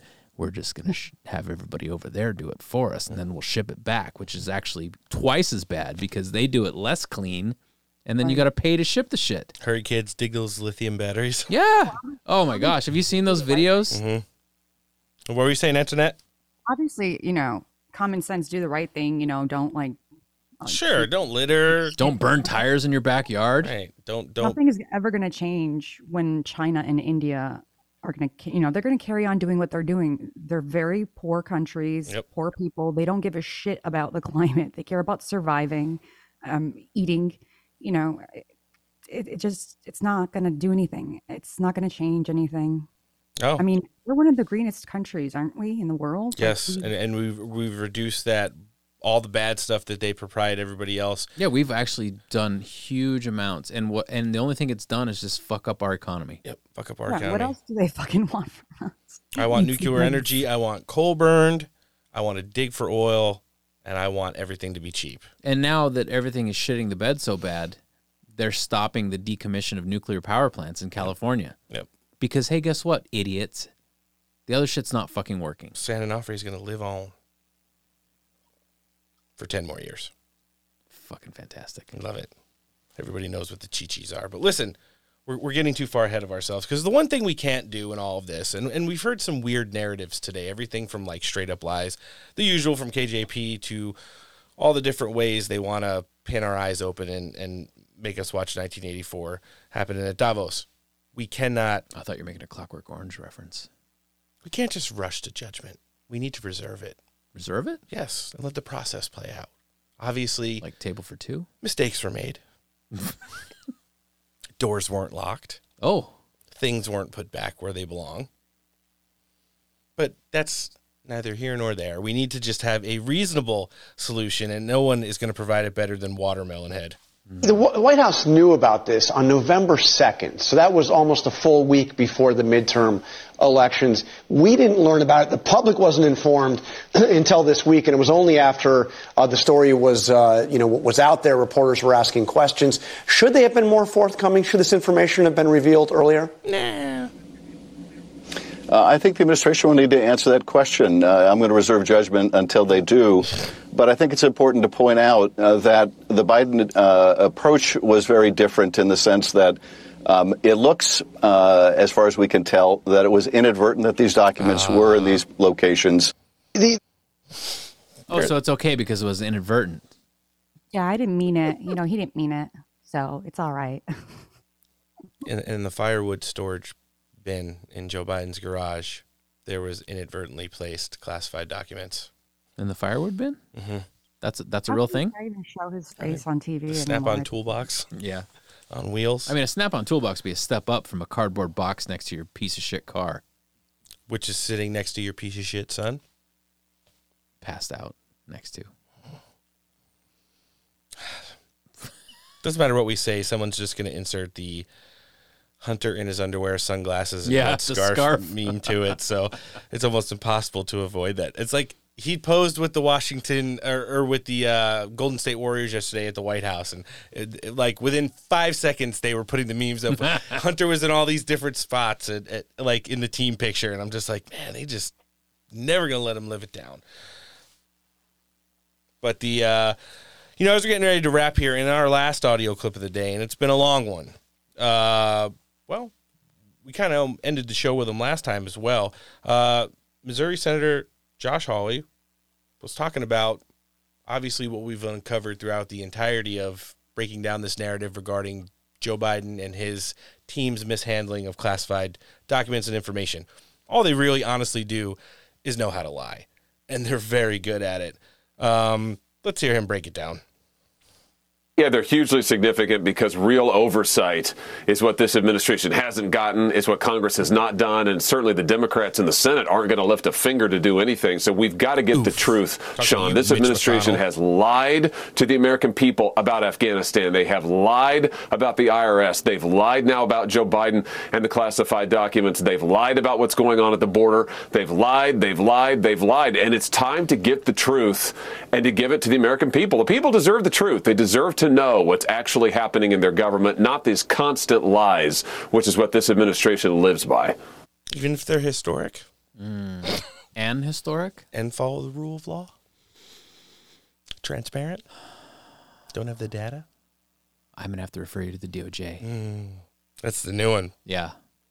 We did a conference call. You weren't allowed to ask questions, but they talked. Mm-hmm. It was with the DOJ. It was 2 hours. You were on mute? A lot of your coworkers were there. Over 200 were listening. We provided no information. And that's why you're hammering my ass today. So, listen, there's a lot of shit jobs out here, but White House Press Sec is not one that for any amount of money I would like to sign up for now. They've obviously been promised complete and utter immunity from anything. Just like Psaki got away without, being subpoenaed or whatever the fuck happened recently. The book deals alone for KJP. I mean, she hits like when you have your virtue single bingo card, woof. She's bingo every time. Get the free space, too. Sure do. Just ask her partner. But, the fact of the matter is there are other things going on outside of this. Like we talked about, the debt ceiling is one of them. And the incoming oversight regarding, a lot of the things that have happened throughout the course of the last couple of years. One of the ones that we are always interested in getting to the bottom of is what really happened. And what were some of the key components that led to the, whatever you'd like to call it. I know Noah says it pretty cool. Insurrection. On January 6th. And right now, we are going to sit down with one of our great friends who's going to break down that narrative just a little bit more for us. All right, joining us last on the show today, he's one of our great friends. Always love having him on, the editor-in-chief of the National Pulse, Mr. Raheem Kassam. Thanks for joining us on Steak for Breakfast. I just want to make very clear to the audience that I asked to be last, okay? I don't think we've said last on the show in a while, but here we are, back end. And, we're glad to have you. You've been pretty busy. If you're not putting out audio Substacks, you're writing more. And just to jump right into it, I want to start off with this one that we were hoping to talk to you about last week and need to get into. So you probably are the only person on earth, besides the ones who wrote or stenographed, the Ray Epps testimony from the January 6th committee. I believe it was close to 100 pages worth of, I'm sure, titillating literature that you were able to break down into a Substack. And you want to talk to our listenership about it because they need to know what these receipts provided. Yeah, you guys mind if I make a cup of tea while I talk to you? I know you're big fans of all my background noise, so I wanted to give you as much as possible here. I'm good with it. I think Noah's going to be good with it. I'm sure he'll be good with it. Yep. In reality, I've found my niche, which is tea time, and that's when I like to do my podcasts the most. Because you can sort of think more clearly while you're chopping bits of ginger. At least I can. This is how I deal with everything, including the Ray Epps testimony. I don't know whether it's some weird thing that is happening in my brain lately, but the only way I can seem to concentrate is if I'm doing two things at once. So I'm sort of psychologists have a word for that. So I sat down with this thing just because I kind of half expected other people to do it. And I suppose that's almost the worst thing about our side, in inverted commas, of recent years, is we're always expecting someone else to do it. And then it was Christmas, and then it was New Year, and I was traveling, and I let it slide because I had printed it all off because I don't like going through things on screens because I like to highlight like I'm a 15-year-old schoolgirl. And I end up highlighting everything because I'm a 15-year-old schoolgirl. And by the way, the 15-year-old schoolgirls in your audience know exactly what I'm talking about. And so I didn't have the papers with me. And then I came back in January and sat at my desk and started looking at this thing again and thought to myself, Julie Kelly still hasn't done a thing on it, and Darren Beattie still hasn't done a thing on it. I suppose I better do something. And I'm glad I did, because not only did this testimony give me a greater insight into, I think a lot of people have heard of Ray Epps and seen clips of Ray Epps and kind of know him as we got to go in and storm the Capitol, right? But don't have any context surrounding, his trip. Where was he from? When did he plan that trip? Why was he there? Who was he there with? What did he say to the committee about his rationale for the trip? Like, all of this stuff actually was really interesting. And so I condensed it. It was about it was just shy of 26,000 words, the entire testimony, which is basically half a book, for those that don't know the word count stuff. And I condensed it into about 4,500 words of the critical parts of the testimony. Now, that isn't to say that you can't learn a lot more by going through the whole testimony, but I think I give you, the core things to take away. So those core things for me are pretty much, number one, why was he there and when did he plan to be there? And how does the committee respond to his answers along those lines? I've never seen a congressional committee that is supposed to be aggressive, right? We're talking about the worst attack in history, right? Like, this is worse than anything Genghis Khan ever did. This is worse than Pearl Harbor. It's 59/11s. AOC's down the corridor getting gang raped, according to her, and yet this committee is handling this man who's screaming on camera that ahead of this riot that they must go into the Capitol. He's screaming at people on camera, "There's the Capitol. That's where we need to go. Go in there." And he's also admitting at certain points in the testimony, as I'll get to in a minute, about his, quote, orchestration of the day's events. But critically, what does the committee do? Do they ask him, okay, so you plan to go there on January the what? And he goes, oh, I don't know, maybe the 1st, maybe the 4th. My wife booked it. And their response is, oh, okay, what's the next question? Well, what do you mean, oh, okay, what's the next question? And that sets the tone for the whole damn thing. Every single time he's asked any question and he doesn't have a legitimate or detailed answer, they just go, oh, okay, next question. I'll give you another example of this. So anyway, he claims that he decides to go to look after his son, who's going to the Trump rally at the Ellipse at his wife's request. So he goes with his son and sleeps on his son's bed in his son's hotel, with his son's friend ending up sleeping on the floor as a result. And they go out, they do he claims it's going to be a quote unquote great family vacation. So they go out and they do some historical things, see the sites, see some things where the Epps family is originally from, and blah, blah, blah. And then that evening of the 5th, they decide to all meet up with a random guy who's been calling Ray Epps' phone all day. And the guy's name is Paul Carver. And the committee says to Epps, well, why did you meet up with this guy? He goes, oh, I don't know. He just kept calling my phone. They go, well, did you know him? He goes, no, I didn't know him. And they go, oh, okay, let's move on. What? Yeah. Some random guy is lighting your phone up. Listen, I don't know about you guys. Some dude's calling me all day long, demanding we meet. He repeatedly tells the committee that he doesn't know this guy, and yet they have dinner with this chap in the evening. But then right after dinner, they decide, oh, let's go down to BLM Plaza.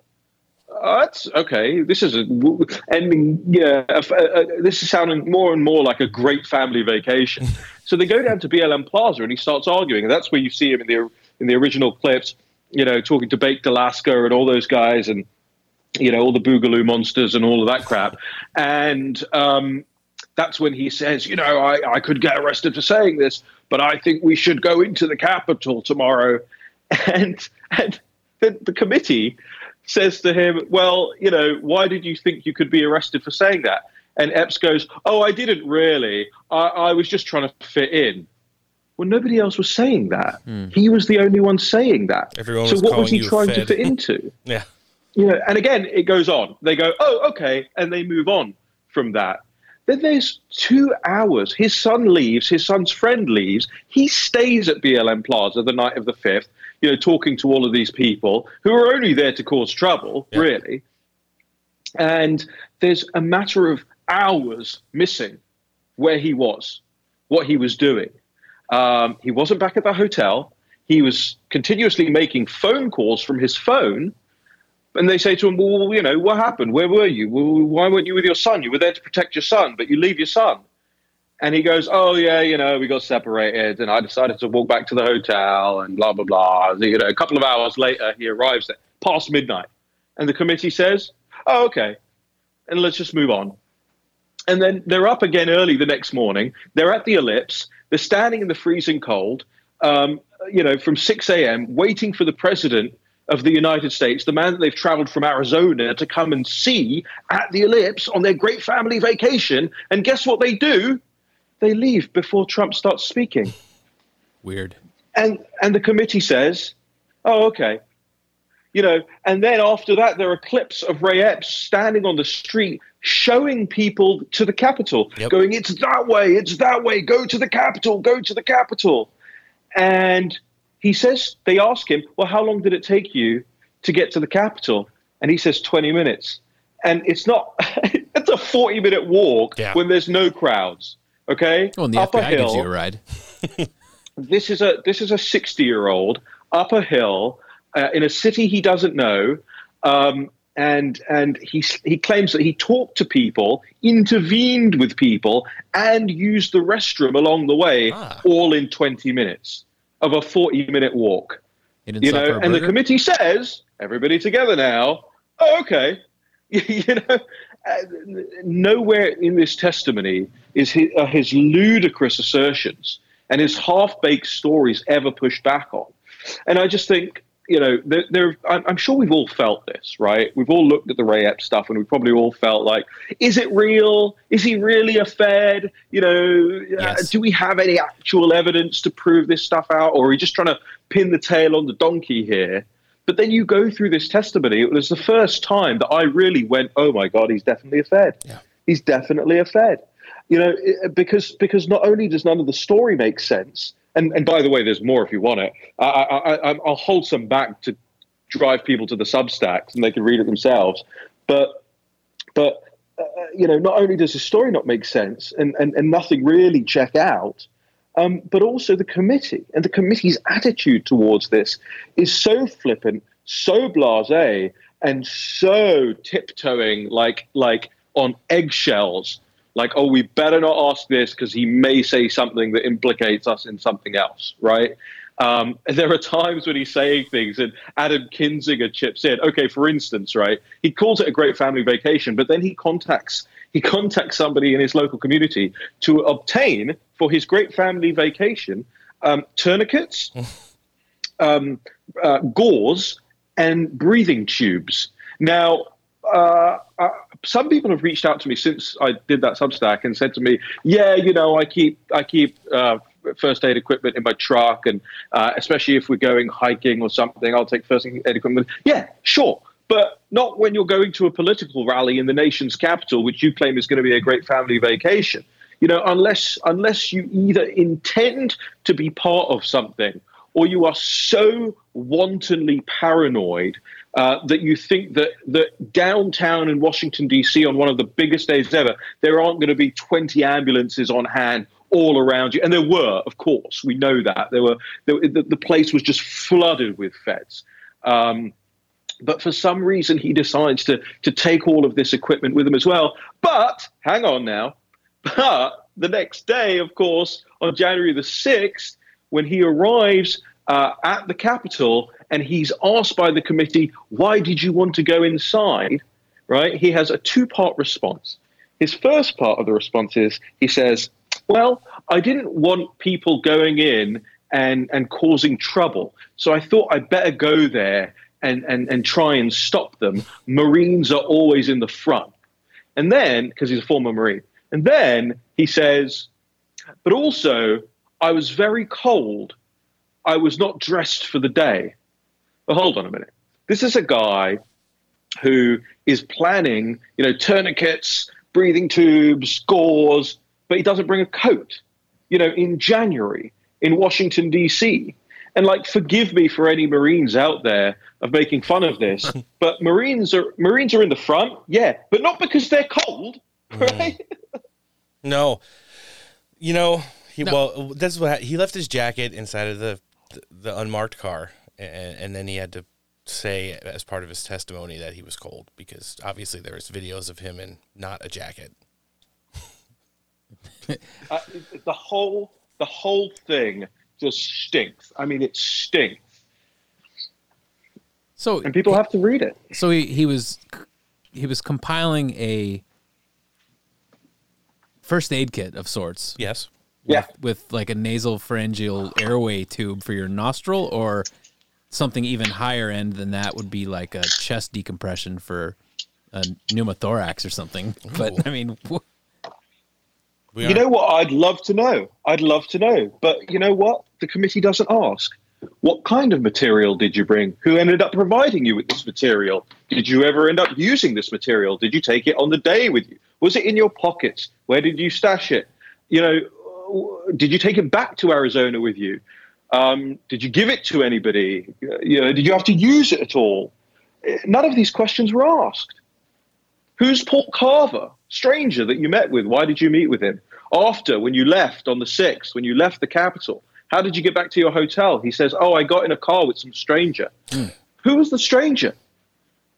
Did you keep in touch? Did you exchange numbers? Was his first name Agent? He had my jacket. Yeah, there you go. I mean, it's all there. It's all there. It's actually quite insulting that it's this transparent. Is Ray Epps ever going to see the other side of justice? Like right now, he is pretty much received the treatment which is the opposite of everyone that has been. All these other people did less than he did, and they're locked up and throw the key away. There's people who weren't even at January 6th who have been detained for over a year and now are getting their court dates for this coming September. So they weren't they were in the area, they took a flight, or they were posting on Facebook about it? What? All of the above? Fuck. Yeah. Yeah. It's amazing. It's amazing. Yeah. I the answer to that question, I think, is in the hands of this Congress. Will they call him back? Will they have a real investigation into January 6th and call him back and actually ask these difficult questions? Because you remember what happened when Ted Cruz asked the lady from the FBI if they had any agents involved in that day, and she said, "I cannot answer that question, Mr. Senator." She was squirming. Yeah, and I believe she sounded exactly what I just sounded like. But and there are more, by the way. There are more aberrations, more strange things that happened in that testimony that nobody has even scratched the surface of yet. And so this was my gift to the world, going through this. It's on the Substack. Of course, I mean, the big one is immediately as he leaves the Capitol, his nephew texts him and says, what's going on, blah, blah, blah. And Ray Epps replies, I orchestrated it. And when they asked him what that meant, oh, that's cool. Yes. That's cool. No, next question. I'm an amateur conductor. They asked him what it meant. They asked him why he said he orchestrated it. And he goes, oh, well, you'd have to understand my relationship with my nephew. We go hunting together and stuff. What? Okay. What? Is that the Joe Biden answer to that question? It's just complete nonsense. And of course, what did the committee say to that? Next. Oh, okay. Next question. Yeah, next question. I feel like if they get any closer to him, just losing his shit and just admitting everything, then we're going to have a situation where we're going to have to say Ray Epps did not not kill himself. Yeah, he's gonna need one of those tourniquets for himself. No, you want to know what? And I've read neck tourniquet. I've read that Substack several times, and I still every time I go through it, as you were talking about parts of it, I'm remembering it because there's so much in there that you kind of give the audience, which is even more than the actual transcripts, which I did read part of, and then I got an eye headache. So and it's also ridiculous that you read it and then you go back and read another part of it, and you're like, I missed this the first time because I was so flabbergasted by the line previous. Meanwhile, other people were getting interviewed, and it's like, so on January 6th, what part of the Capitol did you enter? And it's like, I wasn't even in Washington, D.C. on January 6th. Jail forever. Straight to jail. Believe it or not, jail. Yeah. Straight to jail. I mean, it's I laugh, but it's not funny that this is the way that we have to that we're conducting kind of open source justice here as regards this day. And again, we know all of the things that were wrong, right? We know about AOC lying about where she was and, all of her fears about that. We know about, the pipe bomber, okay? Let's talk about the pipe bomber, because I have a theory. Where was Ray Epps for those couple of hours at night on January the 5th? Looking for his jacket. Yeah, was he looking for it near the DNC? Yeah. I'm kidding, but you know what I mean. Like I remember MTG at one point was supposed to be the pipe bomber. No, the side-by-side video of her carrying the briefcase and then the pipe bomber carrying the pipe bombs. It's like literally her gait, her walk, everything. And I'm like, oh god, jeez. It's like a Bigfoot video. But it reminds me of the thing. Somebody tweeted this recently. They said. At the end of last year, the U.S. government effectively admitted that they killed JFK, and everybody just went, yeah, obviously. I mean, and it's kind of like that now with January the 6th. If you talk to people who are not, psychopaths or sociopaths, and by which I mean Democrat voters, if you talk to ordinary people about January 6th, most of them are like, yeah, it was just like, it just doesn't seem right to me. Mm-hmm. And so I really want to hammer this thing home. No, I mean, as far as everything goes, from the pregame to the game day to the optics to the non-justice we're getting right now. Right. And two-tiered justice that a lot of normal people are getting, lives destroyed, kids don't see their parents, you name it, it's happened. People have committed suicide. I mean, just for this guy to be still walking free, it's obvious that there's a completely two-tiered level of how they're handling this. This is kind of like the road that this Justice Department has paved, and we're heading down it right now in regards to the Joe Biden and Donald Trump special counsels, where one's going to probably end in, guys, for reals, look at him. Classified, smashified, like he didn't know what he took. And then the other one's going to be like, Donald Trump not only lied, but obstructed justice and is the worst person ever. We've got a couple scumbags in his inner circle to flip, indictment. And we're kind of there. Raheem, the last thing I want to touch with you on, just regarding this, because I think it's important. You did mention the new Congress. Now, I know you have referred to it in some contexts, maybe on other podcasts, while you're cheating on us, saying how the optimism... It's not cheating. We're in an open relationship. Ooh. No, there you go. He got one. He hasn't gotten a ding yet, though, so let's see what we can do, because we're going to start talking about larger entities like the Republican House majority here. Entities? So you've compared it to, instead of being optimistic, like moving the deck furniture around the sinking Titanic. Yes. And I like to have a little bit more optimism than that, but can you explain why are you picking that narrative right now? And do you think, in regards to just this specific item here or things related to January 6th, can they at least begin to get the job done? Yeah, I mean, it depends on what the job is, though, and this is why I, to use your words, picked this narrative. I didn't pick this narrative, by the way. I don't choose to feel this way about these people. I just have an instinct for these things, and my instinct right now is telling me that if you want to change the course of the nation, it's going to take a lot more than Kevin McCarthy, a slim majority, and credit where it's due, what looks like at least a functional oversight committee, right? But it's going to take way more than that. Why did the Republicans not do as well as they had hoped during the midterm elections? Like, there's one major overarching region.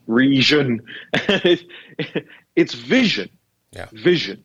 They didn't present a vision.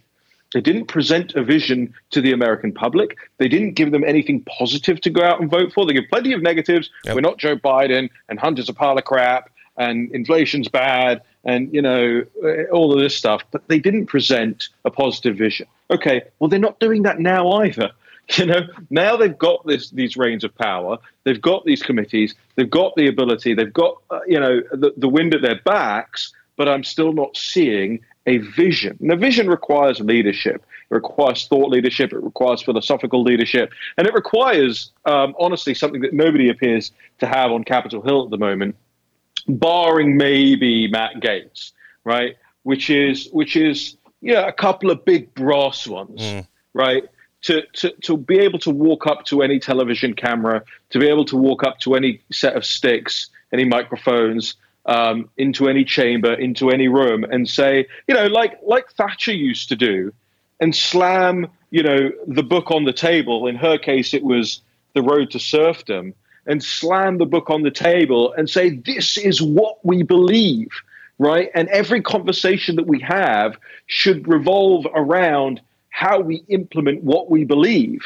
But if you don't have something that everyone is willing, if you don't have a book to point to, if you don't have a constitution, a mantra, a manifesto that you can point to and say, this is what we believe, then it's hard to get people all around to pull in the right direction. Now, I was gratified to see today that the New York Young Republicans, which is one of the most impactful organizations, you might say apparatus, on the political right. Got him. Today came out with a policy platform.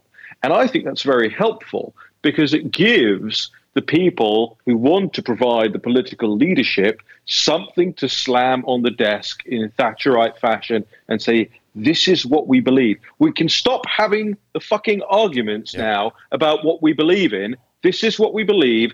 Now we talk about how we're going to do it. But as at this point in time, I report to you live from Capitol Hill, that is not the case. Nope.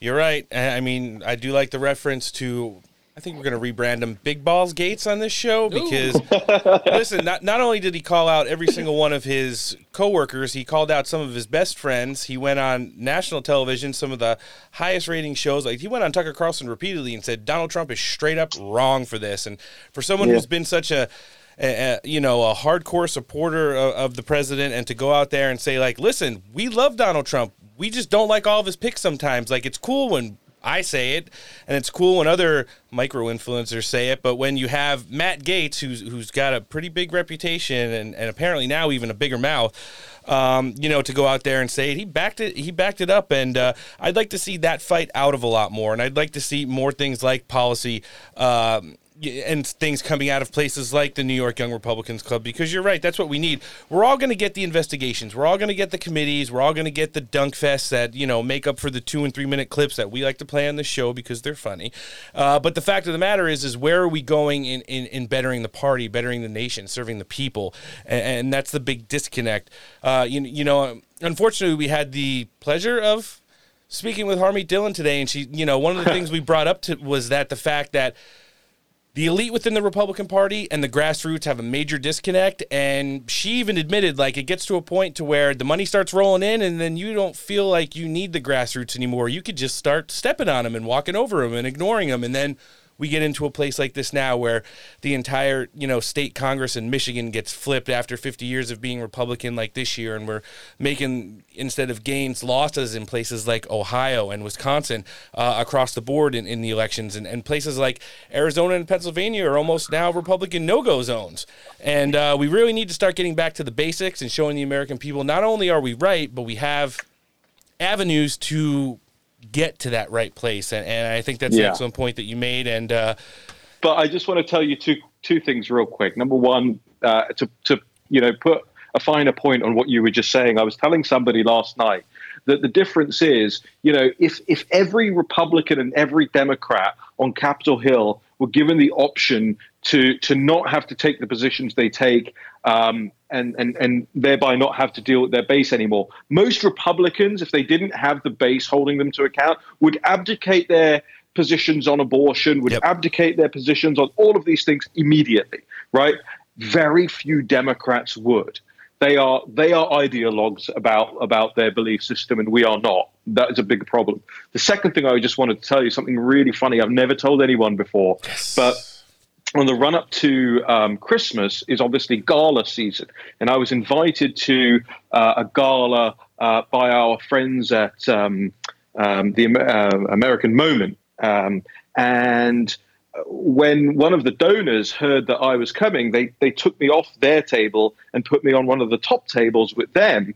And as I walked into the hall, Matt Gaetz was there, and we know each other rather well. So, we just chit-chatting. And I said, so what's your plan? And he goes, to make Kevin McCarthy's life a living hell. And I said, well, how are you going to do that? Barring everything else you already do. And he goes, he don't have the votes. You know how Gaetz talks. He goes, he don't have the votes. And I went, well, what do you mean? He goes, he don't have the votes. I said, well, eventually people are going to vote for him. He goes, he don't have the votes. And I just said, well, what does it mean in practice? And he just sort of walked me through the whole plan. And I, like everybody else, watched everything take place on, C-SPAN and, reading it on my phone, Twitter in real time, except I was one of the few people in the world who was given far, far advanced notice that it was going to go down in exactly the way it went down. So people were lighting me up, tweeting and DMing me and texting me and saying, are you watching this? Are you watching this? And I actually turned around at one point. I said, no, I already know how it ends. I've been told how this is going to go. So that was just really funny to me that there was all of that drama taking place in that week. I kind of had my feet up and was like, yeah, I've already been read in on this. I know what's going to happen. Yeah, and I'll tell you what, we talk with a lot of different people who are connected to a lot of different Congress people. And the fact of the matter is they were actually surprised of how almost perfectly Matt Gaetz' plan unfolded. I talked to people on Lauren Boebert's team, people that are connected to Representative Nels, and they were saying, listen, we're kind of we had the goal line, and we're in the stands right now of where we're trying to land shit. And they got it all. They got the people that they wanted on the committees that they needed. They got people into, House leadership for the first time when it comes to House Freedom Caucus members and stuff like that. And I guess we're just going to have to see. It's like all these, they get elected for a reason, but their voting record and how much of a spine they're willing to show up against the, administrative state is going to define on whether or not they got the job done for the American people. Well, one of the best parts was that, they forced Kevin McCarthy to go in front of a camera, pull out a rusty blade, and castrate himself live. That was one of the best parts of this. Because one of the biggest problems of this whole process is not who sits on the committees, and it's not who has the power. And the biggest problem is just two words: Kevin McCarthy. Yeah. Right. That's it. So yeah, it was a very well played hand. I wish they had gone on for longer. I would have personally dragged it out over the weekend and made him really feel the pain. But of course, Congress people being Congress people didn't want to keep voting over the weekend, didn't want to keep working over the weekend, wanted to go home. And so they wrapped it up, You can only eat so much Five Guys. I mean, it was nice how mad Princess Crenshaw got too. Mm-hmm. Yeah. Oh, yeah. I mean, referring to himself as I, Patrick McCain, on national television is Dan Crenshaw posting. There should be a Twitter account, Dan Crenshaw posting his L's, but it's just that clip getting posted every day. In case you didn't know this was my nickname, now you do. Hey, listen, they say really mean things, really mean off the wall, you would never believe it. They call me I, Patch McCain. And I was sitting there watching it, and I was like, He just said it. Yeah. I couldn't tweet it fast enough. He said the line. Oh, gosh.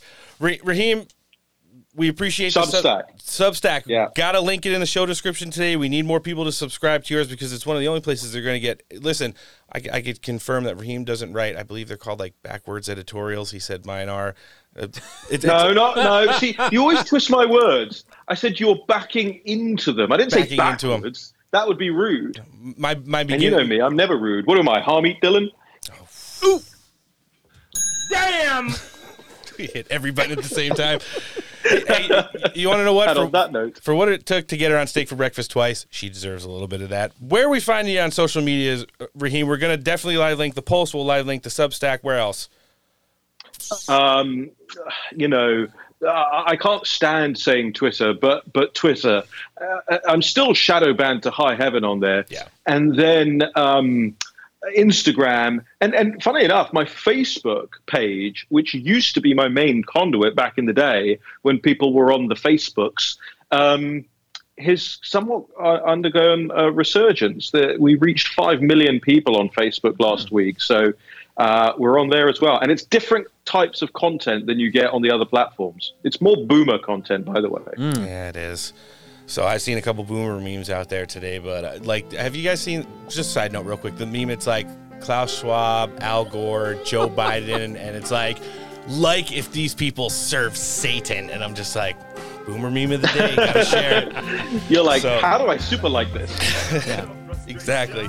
But Raheem, we'll be sure to be inviting you back on the show again soon. We love when you come and spend a little time with us because we let you go and it usually leads to the good time that we had today.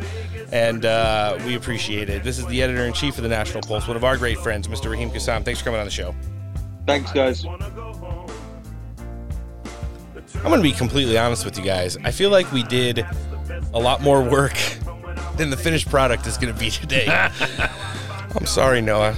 I know you're going to be giving me dirty looks when I say number 2. But you know what?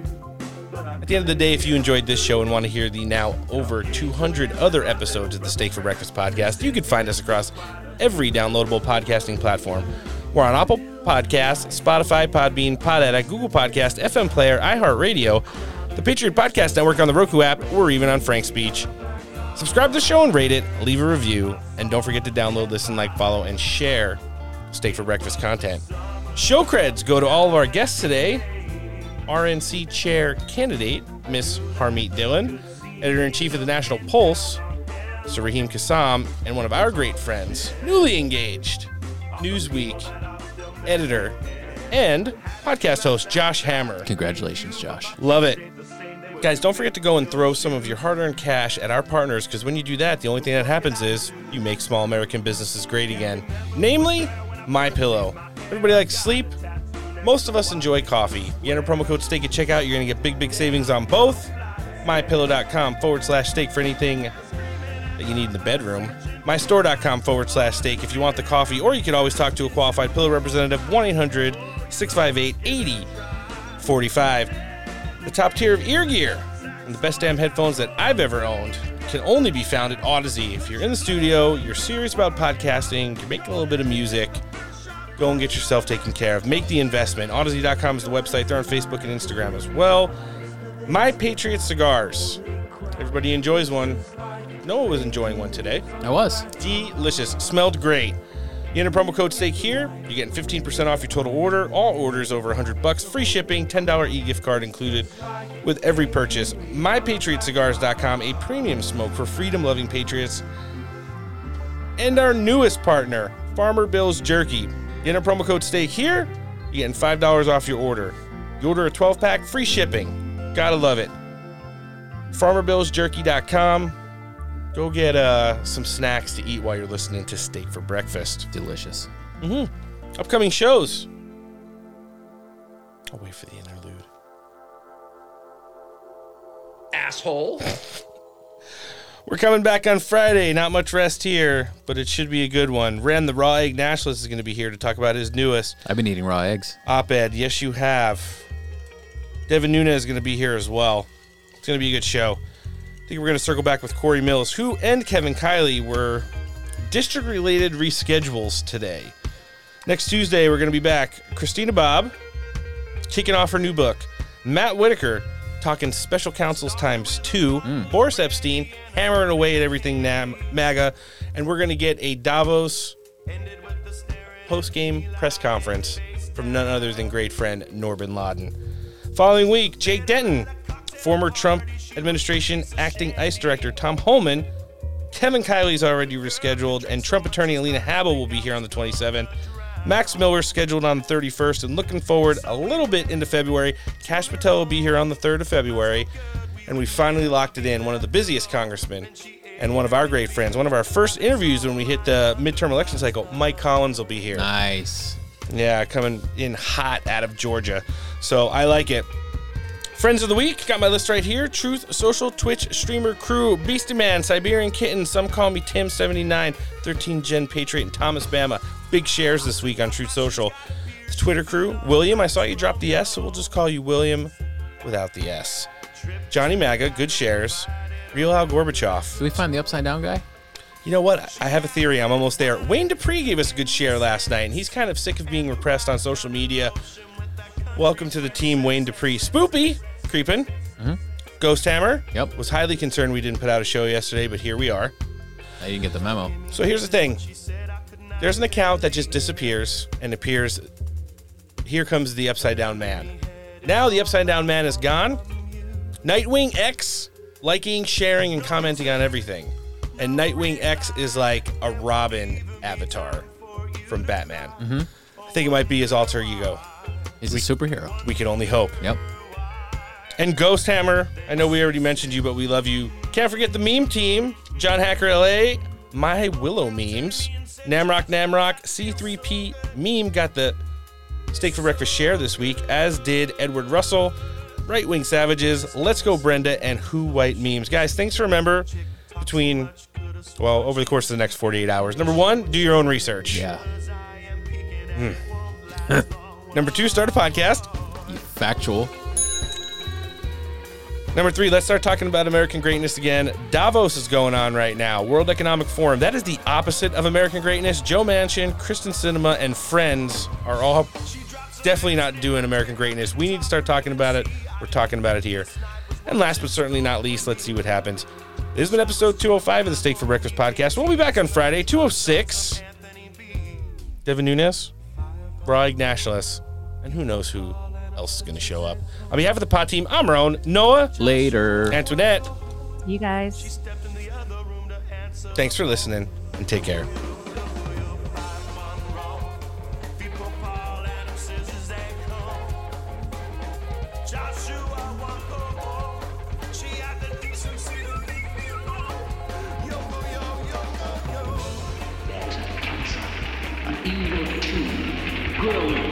Spreading in our midst.